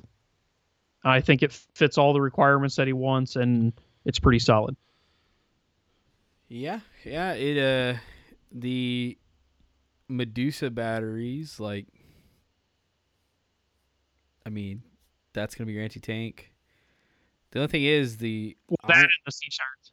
Yeah, the siege tyrants. There's not much that I guess because the siege tyrants have such like good range that they're gonna come in outflank and they're gonna be able to just like, you're not gonna have a safe armor facing. Like, it's gonna be really tough to, like, if you're the enemy, to like not have anything exposed. So I get it. I mean, it's a pretty simple list, pretty straightforward. Like, just like I tell Josh all the time, you know, like, what are you gonna do? Is like drop armies, or what are you gonna do? It's this and this. Like, there's a lot of things that can counter it, but I feel like this is gonna be a meta. Like, this seems like this is gonna be pretty common. I saw this army twice at Stiff, so yeah. I don't know. It's a cool list. I like it. So I dig it. Turn the stream back on, by the way. Oh, it's been turned off? Yeah. It stopped for a second. Okay. So anyway, back to the list. So next up, we've got a 2,000 point Blood Angel Day of Revelation list. This is coming from Chris, and I just had it pulled up in front of me, and now it's gone. There it is. Hello, guys. I just purchased the Blood Angel Task Force box and would like to ask how I should proceed to make a 2,000 and 2,500 list. I wanted to use the Rite of War Day of Revelation. I was playing with the idea of using my HQ as jump packs, but I haven't played in years and want to keep the army fast to make big of an impact in first and second turn. I won't say money isn't a problem, but my credit card can afford some punishment, so feel free to go out. Thanks, guys, and look forward to seeing what you come up with. So let's go ahead and tell him how to spend his sweet, sweet credit card money. What'd you do, Ryan? It's pretty much open field. Day of Revelation list. How many assault squads you put in it? 3. Yes. So he wrote a list. Did you not get the list? Did you just get his email? Yeah, I just have the email. Oh, well, I'll read his original list. Was a Praetor with Blade of Perdition, Plasma Pistol, Digital Laser, Refractor Field, Jump Pack. And then he had 5... took a command squad with 5 guys. The Standard Bearer and the other 4 guys all had combat shields and jump packs. And nothing else, just chainswords and bolt pistols. Then he had 2 chaplains, both armed identically. Both chaplains were Artificer Armor, Refractor Field, Jump Pack. Then he had 2 20-man assault squads. Both were armed identically. The sergeants had Artificer Armor, Bolt Pistol, Power Weapon, and Melt-A-Bombs, and Combat Shield. And then every single assault marine in both units had Combat Shields and Melt-A-Bombs. So these units weighed in at a hefty 493 points per unit. Good God. Good God. Yeah. Then he had 2 apothecaries, both with power swords and jump packs, to go in one each of the assault marine squads. And then he had a squad of 3 javelins. The javelins had hull-mounted or pintle-mounted assault cannons, hull-mounted twin-linked las cannons, and 2 hunter killers per javelin. So 3 javelins, all one squadron with that loadout. And it was 1,996 points. So the first thing I did was look at this and thought, that's way too many points for fucking combat shields for a 6-up invul to shooting. That's got to go. That's 5 points per guy. Not worth That's it unless 200 you're 1,000 suns. 200 points to give your 40 guys 6-up invulnerable saves. So, wasn't a fan of that. So that was the first thing I got rid of. So what I did, I upgraded the Praetor a little more to make him a little more durable. So the Praetor is Rite of War, Day of Revelations, Blade of Perdition, Digital Lasers, Iron Halo, Jump Pack. So I did an Iron Halo instead of Refractor Field. I got rid of the command squad. I didn't really see the point in running just 5 command guys with literally no upgrades. Like, all it does is give them Artificer armor, but they still are just bolt pistol, like, chainsword. So I wasn't sold on that. So I got rid of those guys. So for his chaplains, I kept them identical, but once again, I swapped the refractor fields for boarding shields for reasons that we talk about all the time. It's basically the same thing for the same points, but it gives you the added benefits of defensive grenades. Plus, they look cool. Yeah. So That's it's two chaplains. Both of them have power axes. Both of them are in artificer armor. Both of them have boarding shield. Both of them have jump pack. For troops, I have 3 assault marine squads.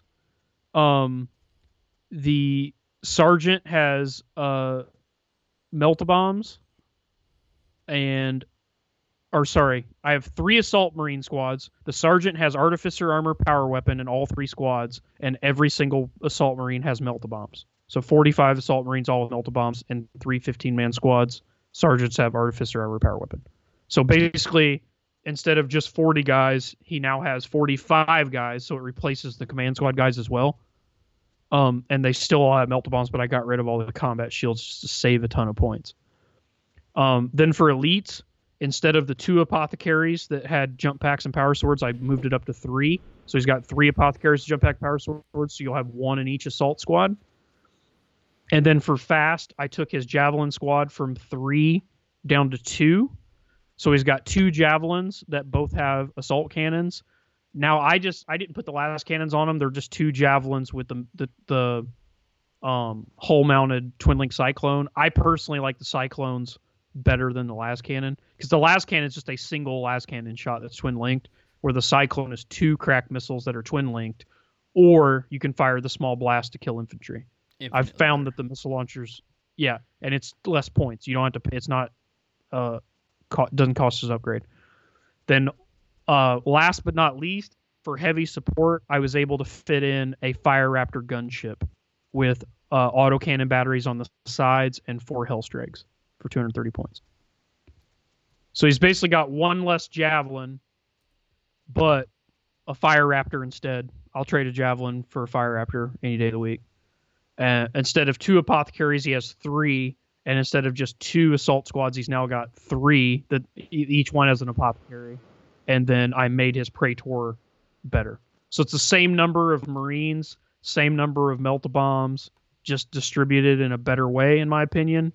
And then I was able to make enough points by getting rid of just 6-up invulnerable saves to fit an entire Fire Raptor into the list. Makes sense. I get it. Yeah. So what I would do to take this to 2,500 would be probably either take a 5-man Terminator squad in an Anvilus, or you could take a 10-man Terminator squad in a Charybdis, either way. Because those come in turn 1 because you'd only have 1 drop pod to come in, so it would come in with all your assault marines and everything else. If you did the only 5 and put them in an Anvilus, you would have enough points to like take a second Fire Raptor or take another squadron of javelins. So basically, I would just add in more javelins and then a good assault unit also in a Dreadclaw or in a Charybdis that's on foot instead of jump pack. I'd go with the extra Fire Raptor, dude. Well, you could fit both. I'm saying you could fit, because it's 500 points, so you'd have 2. I guess you couldn't fit it. You could go with a second Fire Raptor and then an entire another Javelin squad. So you'd have 2 Fire Raptors, and you might even be able to fit, 180, 230. You could do that. You could take your 1 javelin squad back up to 3, then take another 3, then take another fire raptor. That would get you at 2,500. So it'd be 2 fire raptors, 6 javelins. Or you could just do another squad of javelins and then take a Terminator squad and an Anvilus, which would be pretty cool too. Either way. I like either option. So that's that one. I actually like this list a lot. This at 2,000 points, like this, I think seems pretty simple, but I really feel like at 2,000 points, this is a pretty fucking good list.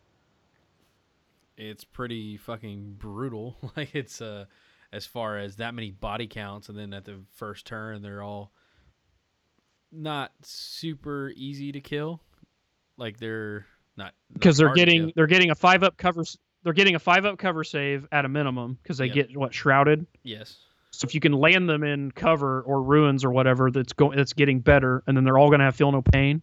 Yeah.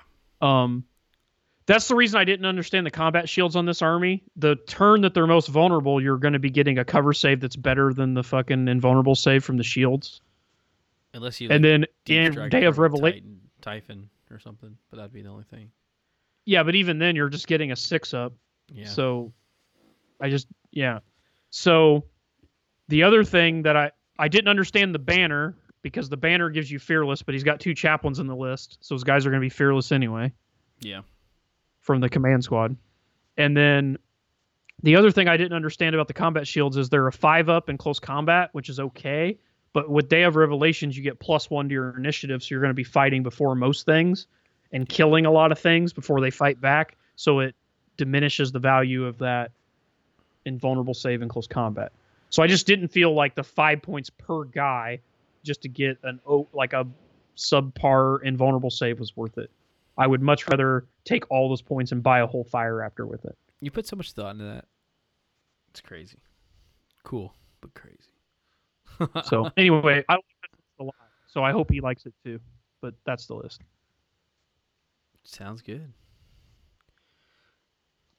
All right, next up comes from Lucas. It's a Dark Angels list. So his Dark Angel list is a Praetor and Terminator armor, Cataphractii armor, and he has a Combi Bolter and Paragon Blade, digital lasers. He's got 4 Chosen Terminators with a Terminator Standard Bearer with a Chain Fist, 3 Chosen Terminators and Terminator armor with 3 Combi Bolters, 2 Power Weapons, and a Chain Fist in the unit. They're all loaded up in a Land Raider Phobos with a Dozer Blade and Armored Ceramite. There's a company command vehicle. Okay, so I'm guessing. Okay, so I see what kind of list this is. This is a armored breakthrough list. That's right. Yep. Okay, so there's a company command vehicle, which is a Karn battle tank with Dozer Blade, Armored Ceramite, 2 sponson mounted last cannons. Then under his troop choices would be a Predator Strike Squadron, which is a Predator with 2 mounted heavy bolters with Dozer Blade times 3. He's got 3 of those guys, which is just the basic Predator that you can take for a troop choice. Then he's got another 5-man Terminator squad with a Terminator Sergeant with a Combi Bolter Power Fist. The other Terminators have Cataphractii Terminator armor and 2 power weapons and 2 Chain Fist. All 4 have their Combi Bolters. They're mounted up in a Land Raider Phobos with Dozer Blade, Auxiliary Drive, and Armored Ceramite. And he has that times 2. Right? Yeah, they have... Something's different. No, exactly the same. All right, and then he's got another Predator Strike Squadron with a Predator with a turret-mounted Executioner Plasma Destroyer with 2 sponsor-mounted heavy bolters with a Dozer Blade, and another Predator turret-mounted Executioner Plasma Destroyer with 2 sponsor-mounted heavy bolters and Dozer Blade. Rounding it all up to 3,000 point is a Glaive super heavy special weapons tank. He just put Armored Ceramite on it. So 650 points. 3,000 point list. A lot of tanks on the field. Ryan, what'd you do? Was this the Iron Wing, I guess? Okay, so for 3,000 points and this many tanks, what does this have some shockingly low amounts of in your opinion? Anti-tank. Just glancing at it. Exactly. Range, There's way too anti-tank. many fucking... way too much heavy bolter in this list. So just we got to majorly cut back on the heavy bolter, Lucas. You got anti-infantry for days and days and days, which you're already getting with all your auto cannons and your terminators and combi bolters and all that shit anyway. It's just not needed. So the first thing I thought was almost all these heavy bolters got to go. We're going to have a heavy bolter blowout sale. Let's get him some las cannons in here. The other thing was, when I think Dark Angels, I think you should be a requirement to have a jet bike unit in your army. So I was like, where's the jet bikes? There was no jet bikes. And then I talked to him and he was like, I wanted to fit him in, but I didn't know how to fit him in. So I put him some jet bikes in. So here's what I ended up with. So I got a Praetor with Rite of War Armored Breakthrough. He's got a Paragon Blade, Melt-A-Bombs, digital lasers, Iron Halo, Scimitar Pattern jet bike with the poison ammo upgrade. Then for troops, I have a single Predator with las cannon sponsons, another Predator with las cannon sponsons, another Predator with las cannon sponsons, and another Predator with las cannon sponsons. So it's 4 individual Predators, all with las cannon sponsons. That's his troops. So it's one more Predator than he had in his list. And they all have las cannons instead of heavy bolters. For elites, I took a 5-man Cataphracti squad. 2 of them have power weapons. 2 of them have chain fist. The sergeant has a power fist, and they're in a Phobos with dozer blade armored ceramite. And then for the second elite choice, I took that another unit of those that's totally identical. So I think it's the exact same units he took, except I just got rid of the auxiliary drives on them, just to save some points because I needed to cut points, and that's just what got cut. For fast attack, I took 5 jet bike Sky Hunters, so they're the fast attack jet bikes. I just left heavy bolters on every guy. I upgraded one to a sergeant, and the sergeant has a power weapon. And then I bought molecular acid rounds for all the guys, and this is the unit that the Praetor goes in. So it's going to be a unit of 6 jet bikes with the Praetor in it, or 5, and then the Praetor makes it 6. He also didn't have any anti-air in his list, so I put, for heavy support, I took a Fire Raptor gunship with autocannon batteries and 4 wing-mounted Hellstrikes. And then for the second heavy support slot, I took a Plasma Executioner Predator with las cannon sponsons, so basically the same ones he had, but with las cannons as opposed to heavy bolters.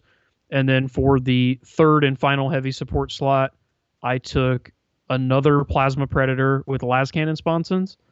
And then for Lord of War, instead of the glaive, which I'm not a real big fan of, I've not been impressed with it, I took a Falchion super heavy tank destroyer with the Neuron wave capacitor upgrade on the volcano cannons to make it stun lock shit and armored ceramite, and then also upgraded it to Space Marine crew to make it ballistic skill 4. Makes sense. Okay. Yeah. And can you believe that the Falchion is 50 points cheaper with all those upgrades than the Naked Glaive with armored ceramite? Well, it is. But wait, there's more. So I feel like this list that I wrote, it has anti-air in it, where his didn't. It's got way more ranged anti-tank than his did. The Falchion is going to be much better than the Glaive, in my opinion. And with the addition of the jet bikes, plus keeping the Plasma Predators, plus adding the Fire Raptor in, and still having all the autocannons on the Predators, it's going to have anti-infantry for days as well. I just think this is a much more rounded list, competitive, well-rounded, versatile list than what he had before. Yeah, it makes sense. And once again, it has more variety in it. It's going to look cooler painted up because it's going to have jet bikes in it. It's going to have a Fire Raptor in it. Instead of just like tank, you're going to have a little bit of different stuff in it. I like it. It makes more sense on the table instead of just pissing your opponents to death and hoping they don't bring any AV-14. Yeah. Just pissing bullets on your opponent and just glancing them to death.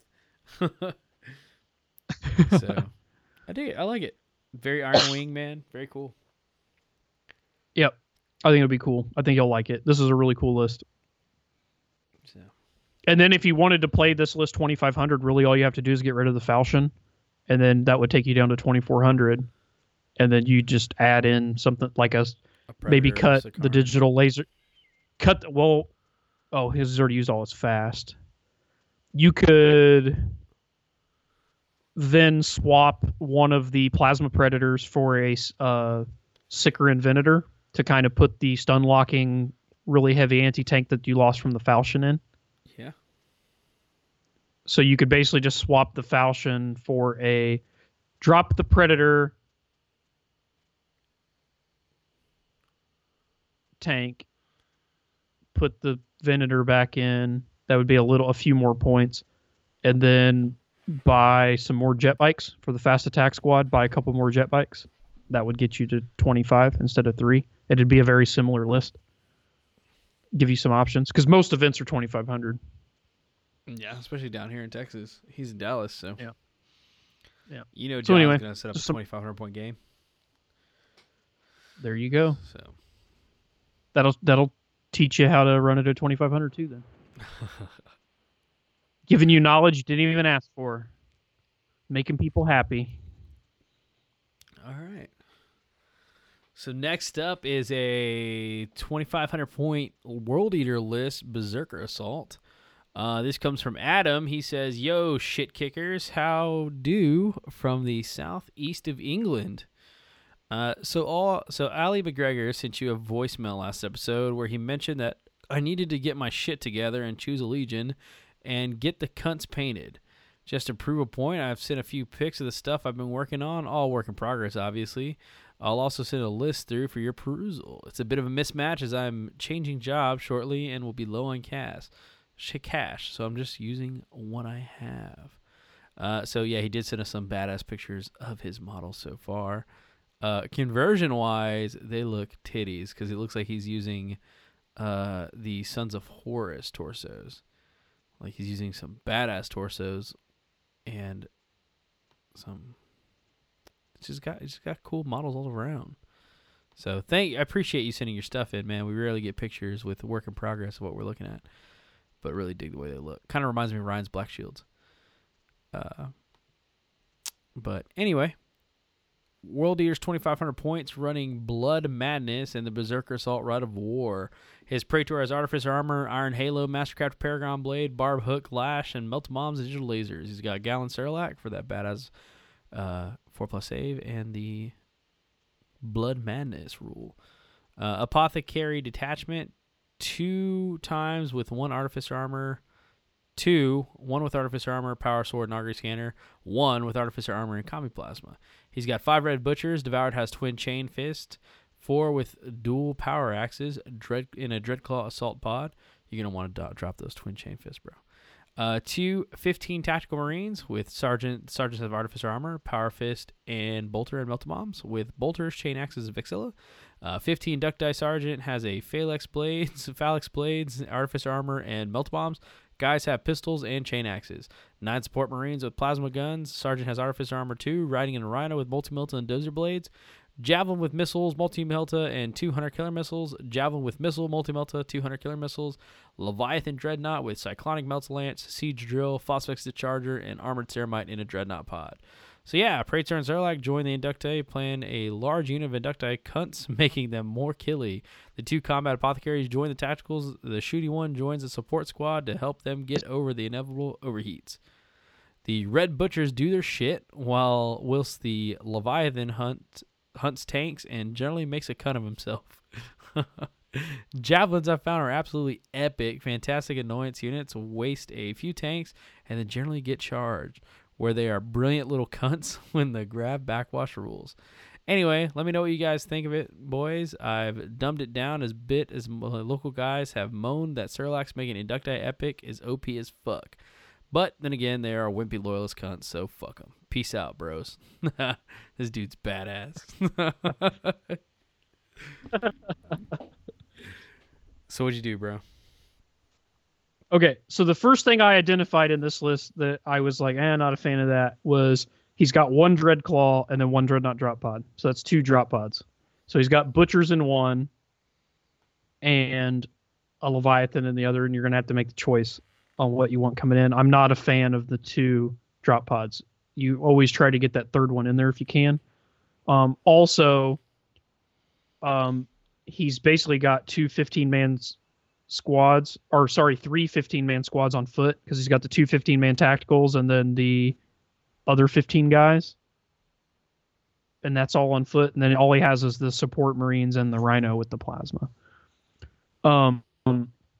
So I changed things up a little bit and kind of like, we'll just read through it and see what you think. You can look, and I don't know if he's wanting to buy these new models or whatever, but we'll see what you think. I kind of like what I came up with, but he may want to stick with more of what he's got. So I got a Praetor with a Paragon blade that's mastercrafted, the Cadre weapon, which is the barbed hook lash, Meltabomb's digital lasers, Iron Halo. So I think that's exactly how he has his guy. I just ran the same dude. Gallon Surlac for the second HQ, just like he has. Then I just took 10 normal tacticals with chain axes, Legion Vexilla, and the tactical sergeant has Artificer Armor Power Fist, and they're in a Rhino with Pendle Mount and Multi-Melta, so I basically robbed the Rhino from the plasma guys. Then I took the inductee squad and bumped it up to 18 guys, so it's 18 inductee, all with bolt pistol chain axe. The sergeant has artificer armor, cadre weapons, just like he has the Falx blades and melt bombs. Then, instead of the plasma guys and the other tactical squad, I took 15 assault marines.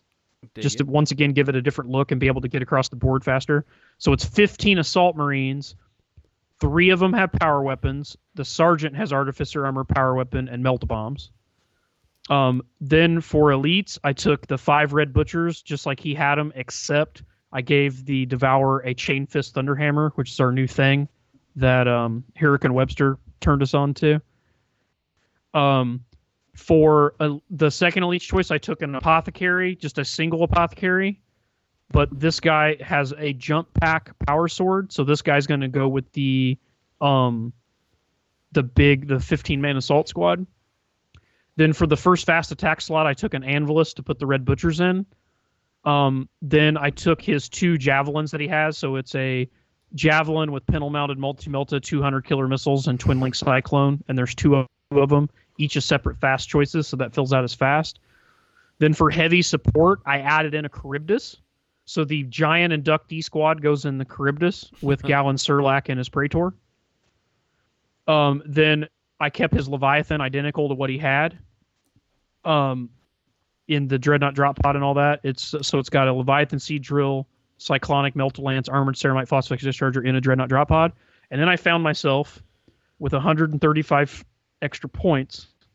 So I threw in a single Plasma Predator with Plasma Executioner and Dozer Blade to give him some it's a good mix of anti-infantry of any type and also light tank for just like a cheap, cool tank. And looks cool on the table. Looks cool. So once again, I went with trying to build a list with more variety in it. I got him up to 3 pods. And I feel like this will be a little bit faster list because that big inductee squad will get there immediately in the Charybdis. And then he's either going to get the Leviathan or Butchers. I would recommend doing Butchers turn 1 and then having the Leviathan come in turn 2 because it can shoot on the turn it comes in, so it'll affect the game immediately. And then then you'll still have a tactical squad driving up in the Rhino. And then I've replaced the Plasma guys with Assault Marines just because I feel like it's fluffier for World Eaters to have all the Assault Marines, plus it's going to get them across the board faster, and then the Apothecary goes in there to protect them, and then to kind of replace the punch that the Plasma guys had, I put that Plasma Predator in. Dig it. Makes sense. And plus I like the Plasma Predator too. So I feel like the Plasma Predator, and because it doesn't overheat, it's 3 small blasts. It's going to do the same job as the guys getting out of the Rhino, but you can do it from a much further distance back, and it's going to be, it's less susceptible to bolter fire and stuff. And like I said, it doesn't have to worry about overheat, and it's much cheaper. It's only 135 points as compared to where a 9-man plasma squad is a ton of fucking points. Yep. And they could die from shooting the plasma. So. Yep. So, don't know. I think this is pretty rad. So this has a Praetor, Gallon Surlac, 10 Tacticals, 1 Rhino, 18 Inductee, 15 Assault Marines, 5 Red Butchers, 1 Dreadclaw, 1 Apothecary, 1 Anvilus. You could combine the Javelins into a squadron, so you only had 1 Javelin squadron, a Charybdis, a Leviathan, a Dreadnought Drop Pod, and a Predator. This is a fucking Highlander list. This is a true Highlander list. There's not one single repeating unit in here.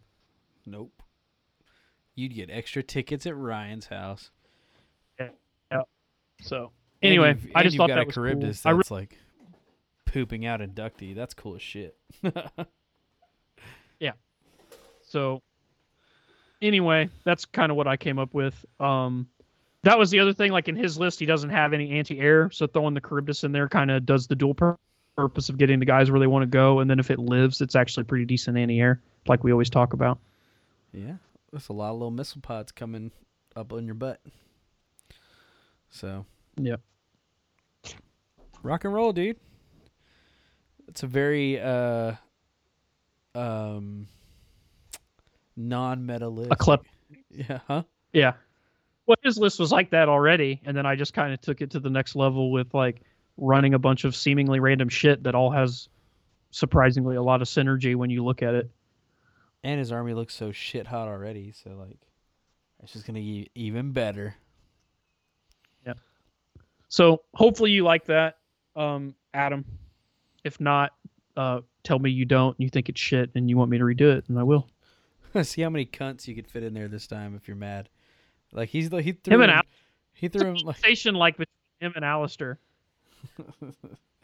He threw in like 4 or 5 cunts in there, and he wasn't even mad. He was actually pretty happy, I guess. So I can only imagine if he was actually mad at somebody. Have you seen the Aussie Man Reviews internet arguments? And it's the dogs on the 2 sides of the gate that's opening really slowly. Yeah. They're just screaming cunt at each other. Cunt, cunt, cunt, cunt. That's him and Alistair like talking. That's what I imagine in my head, just so they know. It's hilarious. All right, next up's Oliver's 2,500 point orbital assault 1,000 sun list. Oliver says, "Okay, guys, I'm here for some help for the list. I love the show and have been a Patreon listener since Puppygate." Nice. Nova is in August, and there are 2 events I was thinking of, but I still have no clue what I'm doing, and I need a plan in order to know what to order. And more importantly, what to paint. Jumped on the Heresy train after reading stories about it over the years and watching Ash Barker's 30K episodes. So while I've watched a bunch of Heresy and understand some of the basics, I've never played 40K. So when it comes to list building, I'm lost. I want to do a doubles event, which is 1,500 points, and I want to do the escalation event as well, but that takes 3 different lists. I currently have book 7, my red book, 2 Calth box, 2 Tartaros boxes, 4 Sekhmets, and 105 MDS bases I'll paint as Prosperin Marble. I know I want a Leviathan, whatever list I end up playing. I love the models, and I want some number of drop pods because they're cool as fuck. But after that, I'm not sure what Rite of War to pick. More so than anything else, I'm just worried as a new Thousand Suns player that my list won't be fun to play against. I fear my fellow player rolling their eyes or whispering faggot when I put my team on the table. Thanks for the help, guys. Any direction I can get is awesome. I love the podcast and keep it on. Hopefully I can one day join the legion of closers that are your fans. Oliver. P.S. Plasma's cool as fuck too. So we actually asked Oliver a bunch of questions. Oliver's actually one of our Patreon supporters. Has been our Patreon supporter day 1, so he's actually inside of our group chat that we have. And so we kind of gave him some one-on-one help to build him a list. We kind of sent like what his play style was, mainly because Thousand Suns are pretty much how do you want to play? Add psychic powers to that. Like they're good any way you play them. You just kind of throw psychic powers in there. So he did want to go with a drop pod list. Orbital Assault is basically what he wanted to go. So yeah. So Ryan, what's that 2,500 point list look like? Okay, so the idea when we were talking earlier, I wanted to build a solid 2,500 point list that was still themey for Thousand Suns, but wouldn't like trigger anyone. So I wanted to keep it below, like right around or below 8 psychic dice. I felt like that was fair. Like that's still a lot of dice for heresy, but it's not like, oh my god, this guy has, you know what I mean? Nobody's gonna write a blog post about how many psychic dice their opponent had when it's 8, if that makes any sense. So I went with a Praetor taking Orbital Assault with Cult Arcana Pavoni. So that's Biomancy. So he's Mastery level 2. You can buy him up to 3, but I just went with 2. Once again, moderation, people. As Eye of Horus guys are taking to say now, Warren G it up. Regulators, regulate yourself. And he has Bolt Pistol, Force Axe, because you can normally you would go a Paragon Blade on your Praetor, but I went with a Force Axe just because it's themey and fluffy to give this guy a Force Weapon. And then he has Melt-A-Bombs, Digital Lasers, Iron Halo. For troops, I took a 10-man tactical squad, totally naked, except the Sergeant has Melt-A-Bombs, and they're in a drop pod. For the second troops choice, I took another 10-man tactical squad. Sergeant has Melt-A-Bombs, and they're in a drop pod, and they both have to take Pavoni because your HQ took Pavoni. That's, once again, that's the Biomancy thing. So they don't have psychic powers, but that's the little bonus they get from their Legion trait. For elites, I took a unit of 9 Sekhmet Terminators. It's just a squad of 9 Sekhmet Terminators. They're in Tartaros armor. Once again, you could go Cataphracti, but then you're going to end up with 3-up invul, and people are going to be pissed at you. So, and he said he already has a bunch of Tartaros to do his Sekhmet, so let's keep him Tartaros. The unit has they come with free power weapons, but 3 of them have been upgraded to Chain Fist. And then, yeah, so that's it. So it's just 9 Sekhmets, 3 with Chain Fist. And I've taken Raptora, which is telekinesis with them. So it's going to increase their invulnerable save from a 3-up to a 4-up. Or sorry, from a 5-up to a 4-up. So they're going to be basically the benefits of Cataphracti with the benefits of Tartarus, which is still extremely good. For the second elite choice, I took 5 Cataphracti. So these guys are Raptora. So these guys are going to get the +1 to their invul. So they're going to be 2-up, 3-ups, but they're just single wound Terminators. And then I went ahead and upgraded them to level 1 master level. So they're also going to get telekinesis power. So 2 of these guys have power weapons. 2 of them have Chain Fist, and then the Sergeant has a Power Fist. And they're in an Anvilus Dreadclaw. And then, like I said, they're level 1 mastery level telekinesis. And then the third elite slot is 6 veteran tacticals. I put machine killers on here, but once again, you can pick that before the game begins, so you can change it. They have Corvidae, which is divination. I also bought them level 1 mastery level, so they're going to be level 1 divination mastery level and also be Corvidae. So the 5 basic guys in the unit have 4 of them have combi meltas, 1 of them has a melta-gun, and then the veteran sergeant has artificer armor combi melta, and that's it. And they're in a drop pod. And then I took, for the 4th and final elite slot, I took another 10 veteran tacticals with marksman, but once again, you can pick before the game. These guys have the Atheian, which is telepathy. I'll get to why I did that in a second. So they're just master level 1 telepathy. 2 of the guys have flamers, and then the other 8 guys all have bolters, bolt pistol. Then the veteran sergeant has artificer armor power weapon, and they're in a drop pod. Then for heavy support, I took a Charybdis.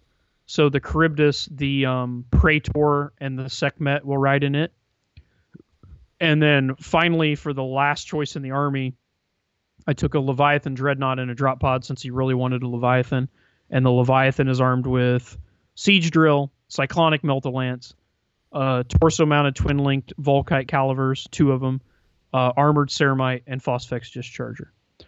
So if you count up the mastery levels, he's got 2 vet squads that are each level 1, a Terminator squad's level 1, so that's 3, Sekhmet, which are automatically level 2, so that's 5, and then a Praetor that's level 2, so that's 7. So it's only 7 mastery levels.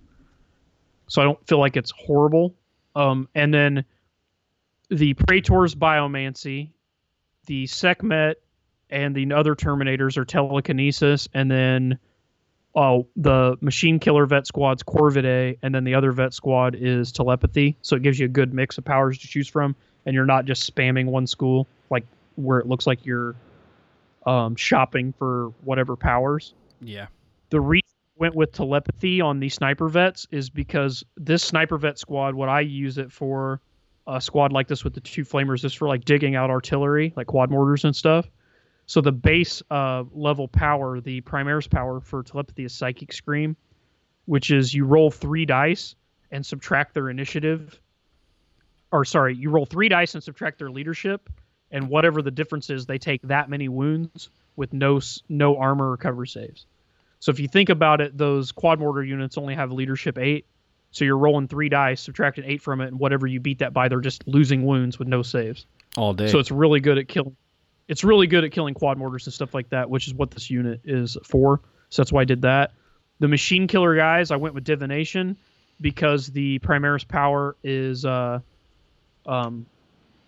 Precog, the other one, Prescience. So you can make all those Melta-Guns twin-linked. So on the turn that they come in and you jump out with your Melta to kill that Super Heavy or that Knight, you can twin-link all your guns to really make them effective, which is pretty cool. And then if you manage to hit the power that gives them the 4-up invul, it makes them a little more durable. If you manage to hit the power that gives all their shooting rending, you can have rending strength 9 Melta-Guns. So that's really going to throw a total like ass whipping on some super heavies. I don't even think you really need it at that point. I guess you could like shoot through a fucking Sagittar, an Ordinatus Sagittar's fucking -3 strength field and blow it up with your guns on turn 1, which is kind of funny. Or you could shoot through the front of a fucking flare shielded Spartan, like it doesn't have a flare shield, which is kind of cool. Just like blow right through it, no big deal. Obviously the Terminators running Telekinesis is more to increase their invulnerable saves, but Telekinesis still has some fairly useful powers. You can I think you can get Levitate in there.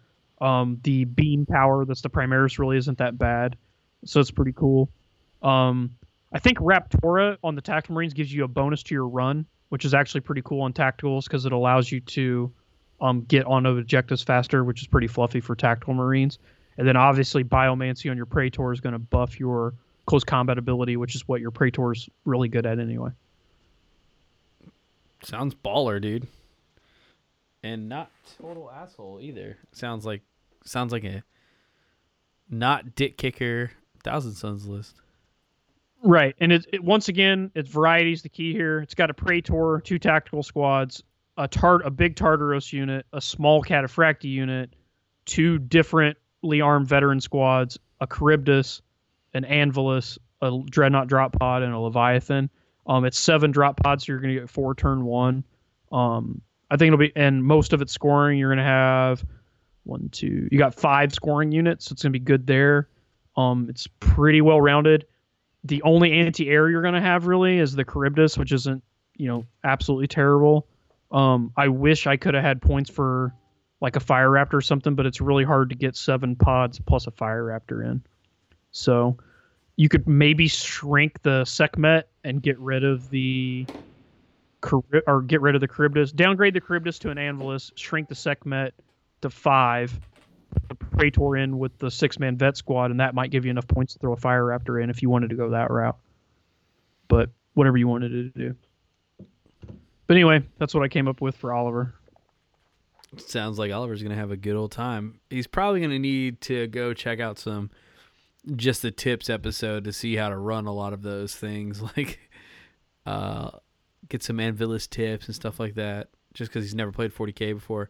So if you go to the YouTube channel, warhammer30k.com, Oliver, and go watch the Just the Tips by Ryan, he'll kind of explain how to use like the Anvilus and the Charybdis and things like that. Might help you out some with your list. Also, read the comments below because I made a few mistakes because I was in a hurry and I didn't go back through and edit it. So, but I explained what I did wrong in the thing, so the videos are still valid. Videos are still good. Don't discount them completely. Yeah. So, okay, there you go, Oliver. I don't have Josh's list. That's all you. But I'm kind of. Oh well, okay. So I had one last one this week. So TFL Josh, we were talking about something else. What happened was I sent him Mark Henry's list. Okay. Because I was like, I think you'll like this list. It's World Leaders, got all these crew, whatever. And when I get a cool list that I think Josh will like, I send it to him.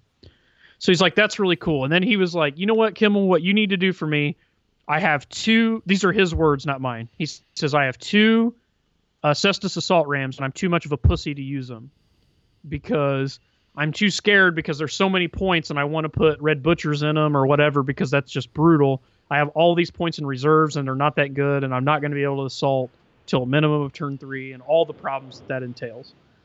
So I don't know how to utilize these things where they would be useful and good and I'd get the most out of them. And so my challenge was he wanted 2 Cestus Rams in an army, and he wanted Red Butchers in them or Terminators in them. Okay? So that's what he wants. So my immediate thought was, well, Josh plays both Iron Warriors and World Eaters. He's got both armies, and he loves both armies. They're also sworn brothers, so any ability that one army has will benefit the other army. It's just like loyal, you know what I mean? The only drawback you have is they can't go in a dedicated transport belonging to the other faction. And then I went and I read Petarabo's reserve rule, and this is what it says. I'll read it word for word because it's pretty crazy how it's worded, actually. There's a lot. So it says, relentless strategist. All models in the same arm as Petarabo gain furious charge while in the enemy's deployment zone, and an army, keyword army, with Petarabo as its warlord may, if it wished, begin rolling for reserves on the first turn of the game rather than the second. So when you build an army, you pick an FOC, and that FOC is made up of detachments, your primary, your ally, your Lord of War, whatever. So this says army. So it's talking the entire group of detachments getting these abilities. So you could maybe make the argument, because if you read the ally chart, that if you took allies, certain ally levels say they don't benefit from warlord traits, they don't benefit from enemy or from abilities and things like that. So let's say you try to do this with like Blood Angels, for instance, who aren't sworn brothers with Iron Warriors. Right. I would probably accept the argument that this wouldn't affect them, but because They're sworn World brothers. Eaters are sworn brothers, it specifically states all abilities, like your warlord trait, any army abilities, whatever, benefit your other guys. So basically, what I did is I built a list with Iron Warrior primary with allied World Eaters to use all the models he wanted, but to allow you to roll for reserves turn 1 for the Cestus Rams. So that was like my idea when I started building this list. So then his theme for the list was, once again, going back like a bunch of people wanted this week, were boarding lists, like a list that represented a boarding action, like everything could get on a ship and then get back off again. So this is what I ended up with. You're going to love this. So I went Primarch's Chosen with the primary detachment. So it's Petarabo as the warlord for an Iron Warriors detachment taking Primarch's Chosen. And I upgraded him to take Forgebreaker, which is the hammer. For the second HQ's choice, I took a Chaplain with a Crozius, which is an axe, Artificer Armor, Melt Bombs, Boarding Shield. For the first troop choice, I took 5 Cataphractii Terminators. The Sergeant has Power Fist. 2 guys have Power Weapons. And 2 guys have Chain Fist. And they're going to teleport because Petarabo just gives them teleport. For the second troops choice, I took an identical unit. So another 5 Cataphractii armed the same way. For the third troops choice, I took another 5 Cataphractii armed the same way. Then for the fourth and final troops choice, I took 9 Cataphractii Terminators. The sergeant has Power Fist. 5 of them have power weapons, and 3 of them have Chain Fist. Then for a heavy support slot for Iron Warriors, I took a Cestus Assault Ram with 2 wing-mounted missile launchers, and the big Terminator unit and the Chaplain go in that Assault Ram. Then for allies, I allied in Allied World Eaters. For their HQ, I took a Forge Lord with Power Axe and Rad Grenades. And remember, a Forge Lord automatically comes with the Servo Arm and the Artificer Armor. Yep. And then for the troop slot for the Allied detachment, I took 10 Tactical Marines that have Bolt Pistol Chain Axe. The Sergeant has Artificer Armor Melt-A-Bombs. And then I bought them for the fast attack slot in the Allied detachment an Anvilus. So the 10 Tactical Marines go in the Anvilus. And then for the elite slot for the Allied detachment, I took 9 Red Butchers. The Devoured has a Thunder Hammer, Chain Fist, and the other guys all have dual power axes. And then for the heavy support slot for the Allied detachment, I took a second Cestus Assault Ram with 2 wing-mounted missile launchers. So the 9 Red Butchers and the Forge Lord with the Rad Grenades go in the other Cestus. That's an ugly squad. That's an ugly squad. So turn 1, the Anvilus with the 10 World Eater Tacticals that are armed with chain axes auto comes in. Then you're going to roll for a 5-man Terminator squad with Petarabo attached to them for Deep Strike. Then you're going to roll for another 5-man Terminator squad for Deep Strike. Then you're going to roll for another 5-man Terminator squad for Deep Strike. Then you're going to have a Iron Warrior Cestus with 9 Terminators and a Chaplain in it coming in. Then you're going to have another Cestus with 9 Red Butchers and the Forge Lord in it. And all of these models are going to get Furious Charge in the opponent's deployment zone. Brutal. Jesus Christ. All first turn. Like, that's so gnarly. What? Well, you can roll for it. Not all of it will come in, but you get it in on 3-ups or whatever. And this is exactly 3,000 points on the nose.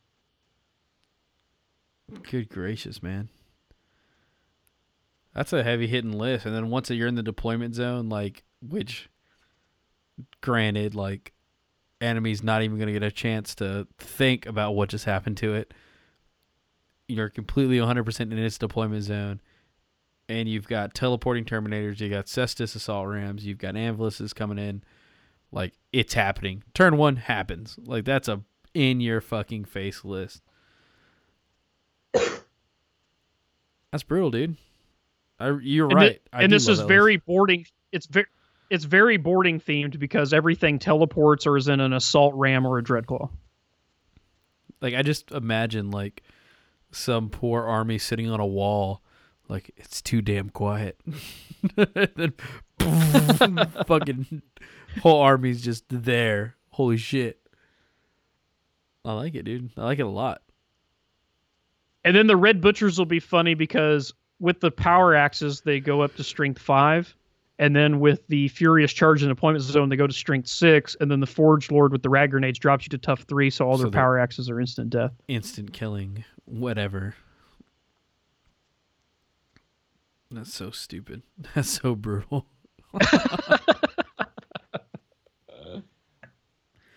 Can the Red Butchers be joined by a Forge Lord? I thought they couldn't be joined by other characters. I thought that was a thing. I don't think so. Because people put like Karn and fucking Anger on and shit with them all the time. Okay, then I might be just thinking out the box. But other than that, man, yeah, I know they don't score. Fucking brutal. Jeez Louise. So that was the funniest. Like, I like that list. Like, that made me laugh. Like, that when I wrote that list, I was like, this is a pretty funny list. So this is a good list. Yeah, no, it doesn't say. It doesn't restrict them.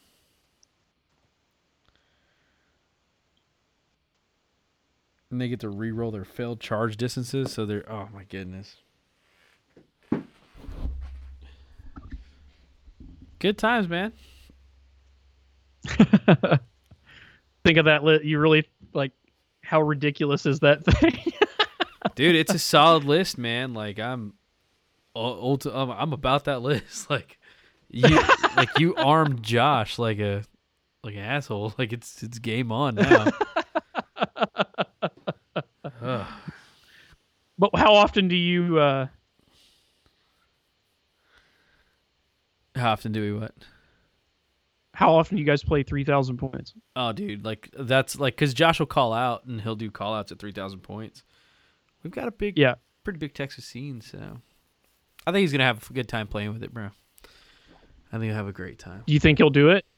Oh, absolutely. Like he's probably listening right now. He's probably like, I sent him the list. I don't know if he likes it or not. He did. Like he said he liked it, but he did. Like he was just like, yeah, this looks pretty cool. I think I was there whenever he received the list. Josh, you know you're going to make this list, bro. You know you're going to make it. So, anyway, you ready for the wheel time, man? We got it through all these lists. Are we recording right now? Yeah. Oh, yeah. Oh, well, see, people don't see the movie magic behind the scenes where you're like, I'm saving, we're not recording, and then you just fucking hit the record button. Oh, sorry. And don't even fucking tell me. Oh. It'd be like, you didn't do the rolling thing, you didn't... Sorry. Do you want me to go back? No, I don't care. More professional talk from the RFI podcast. All right. So do you want me to put the camera on the wheel so our live stream people know that we actually have a wheel and it's legit? See, there's the wheel. Yeah. That is the wheel. Dude, we are like, 5 hours in, so I don't know if anybody held on to the live stream that long. I guess they can go back and watch it. Yeah. So, all right. So do you need to, do we just doing it? Do we need to explain how the wheel works? What's going on? We've explained how we explained earlier how it works. I think they'll be good to go. So all we're going to do at this point. So we'll good. Go through what's on the wheel. Yeah, let's go through each podcast. Okay. So we got Northern Heresy, Varangian Heresy, Don't Lose Your Head, who was last time's winner. So we got Covenant of Fire. Well, that I put the star there. They become listener, remember? Oh, that's right. So we can... Okay. Yeah, you're right. Yep. So we can still read them off, but we know who's won. Covenant of Fire, Combat Phase, Loaded Dice Podcast, Geno 52 Podcast, the Age of Darkness Podcast, who has won. That's why they have a star. The Sons of Heresy Podcast, the Seize the Initiative Podcast, the Independent Characters, who have a star. I still need to mail them stuff because they're here in the U.S. It's harder. It's harder, and what I'm gonna do is just have my wife make some homemade cookies, because they definitely don't have those, and I'll mail those to them. And she needs to make a batch for your dad anyway, so I'll just have her make a batch, and I'll split them and send some to these guys and some to the other ones, so they'll definitely get their stuff. So 30K channel, David Brains, that's a YouTube channel. You watch battle reports. Listener, that's the one listener slot, which all the ones that have stars are listener slots as well. The Eye of Horus podcast, and that's it. And has any of the newer ones, like what's the Road to Terra? Are they at the required number of episodes to be put on the wheel? I think they're right there. I think actually, let me check right now. Those guys cracked me up, by the way. So you got 2 that we don't have on the wheel right now. One's the Road to Terra podcast. Okay. And let me see. What did we say? 5 episodes or 4 episodes? I feel like we said 4 episodes. So Road to Terra just hit episode 4. So if we said 4, which I don't remember what we said, they are there. Which I like those guys a lot. So what I'm doing... So for those who can't see, I'm erasing the listener one, but all these ones with stars have become listeners. So there's still tons of listener slots. Yeah. And then the other podcast, which is Giancarlo's podcast, would be the Heresy or Not podcast. And they are not at the 4 mark. But they're still a good listen, man. You must die. I alone am best. So good. Bloodhound game. Yeah, so they're on episode 2, so they need 2 more episodes to get on the wheel. But Giancarlo does have the Perils of the Wallet YouTube channel, so he'll get there. Okay. He'll get there. So we added Road to Terra there, and then there is 1, 2, 3. So we went from 4 listener slots down to 3, but there's still 3 on there because we had to add Road to Terra. So anyway, so that's all the podcasts. So are we ready to spin the wheel? That wheel. Ready? Here we go.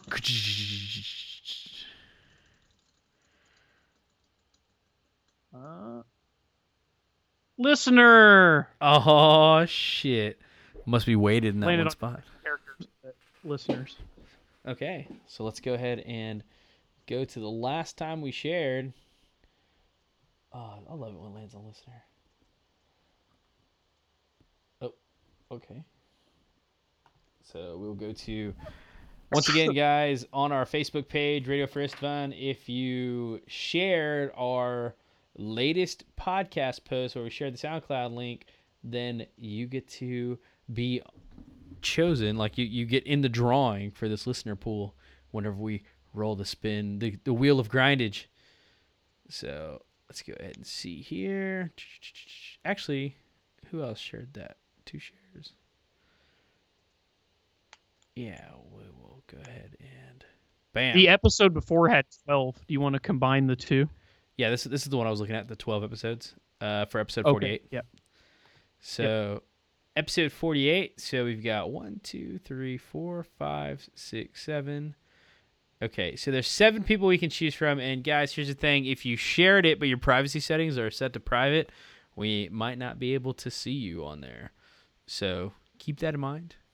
But so there's 7 people we can choose from, and I will go right now to a random number generator. 1 to 7. Ready to go. Ready, Ryan? You ready? Hold on. I'm ready. So the listeners know? This is less dramatic than the wheel spinning. That is a 3, sir. No, it's not. I haven't generated yet. I haven't generated yet. Oh. Okay. Go. Okay. It's a 1. That gets me every time. Always lost 1. So that is the first listener, which is Lucas Lyon, is the first person of the list. Lucas. So, Lucas, we know he's in Texas. Fuck. So what I'll do, well, we'll just do the cookie thing because I'll get my wife to make a bunch of cookies, and I'll just divide them up, and I'll send some to the independent characters, some to your mom and dad, and some to Lucas. And you got to give him some of that popcorn too, man. You guys can buy that in Texas, but I'll mail it to him. He had some at Adepticon too. I shared some. I bought a whole bunch for Adepticon. Oh, I'm thinking of the Chicago popcorn, I guess is what I'm thinking of. Oh, the Garrett stuff, yeah. I didn't see any of that while I was there. I didn't specifically leave the hotel a lot to look for it, but I should have. So, Lucas, we'll get you some stuff sent out, man. You're so close, yet so far from me. I'll get you some local stuff. We'll figure something out. You're in Texas, so we'll get you some cool grindage. Yeah. We'll get you taken care of. So, guys, that's going to be it, man. I know this is a long episode. I know it's going to take forever to break this down, but I'm glad we did it. I'm glad we got all those like clean slated again. So we're back on it, back on the normal grind. Definitely, if you have anything you want to submit to us or any events you want shouted out, go ahead and send us a voicemail. Get us a voicemail sent to our line. It's across our page and our Facebook. Or send us an email. Voicemail is going to be guaranteed to be played. Email, we're definitely going to play it, but it's way cooler to have the voicemail because that's like people's favorite part. So that's 209 RFI 30K 0.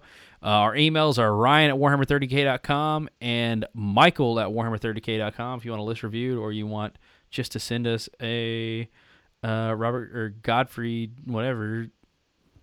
Over Godfrey. Yeah. Reading out 50 Shades of Grey, whatever. Send us whatever. We'll be glad to listen it and read it off. That's all I got, man. I got to get some food in me. I'm fucking starving. So I'm starving. Yeah. My ass hurts because I've been sitting on this tailbone the whole time. My wife probably be a little mad. Have to go up there and get that sorted. Go get that sorted out. So we appreciate you guys. Appreciate you listening. Especially appreciate you Patreon supporters. We couldn't do it without you. And it's always nice to have that support from you guys. So y'all have a good one and enjoy this sweet music, which is going to be chosen by our supporters. So y'all have a good one, guys. Bye.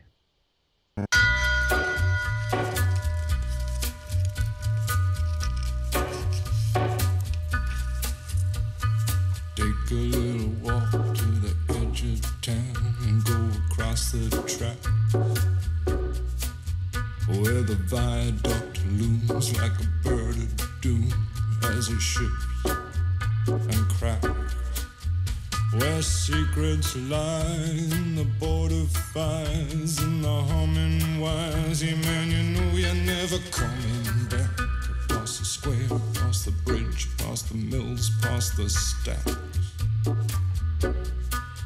On a gathering storm comes a tall, handsome man in a dusty black coat with a red right hand.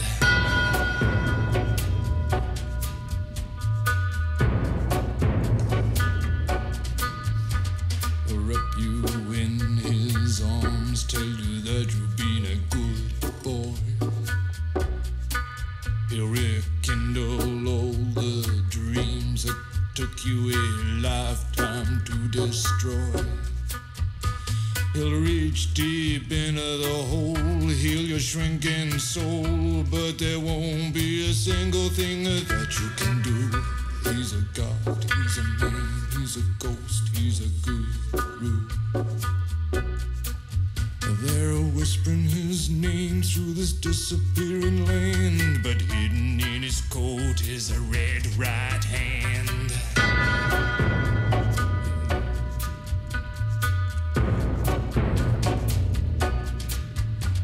You don't owe no money, get you some. You don't have no car, get you one. You don't have no self-respect, you feel like an insect. Well, don't you worry, buddy, cause here he comes through the ghettos and the barrio and the barry and the slum. His shadow is cast wherever he stands, stacks of green paper in his red right hand.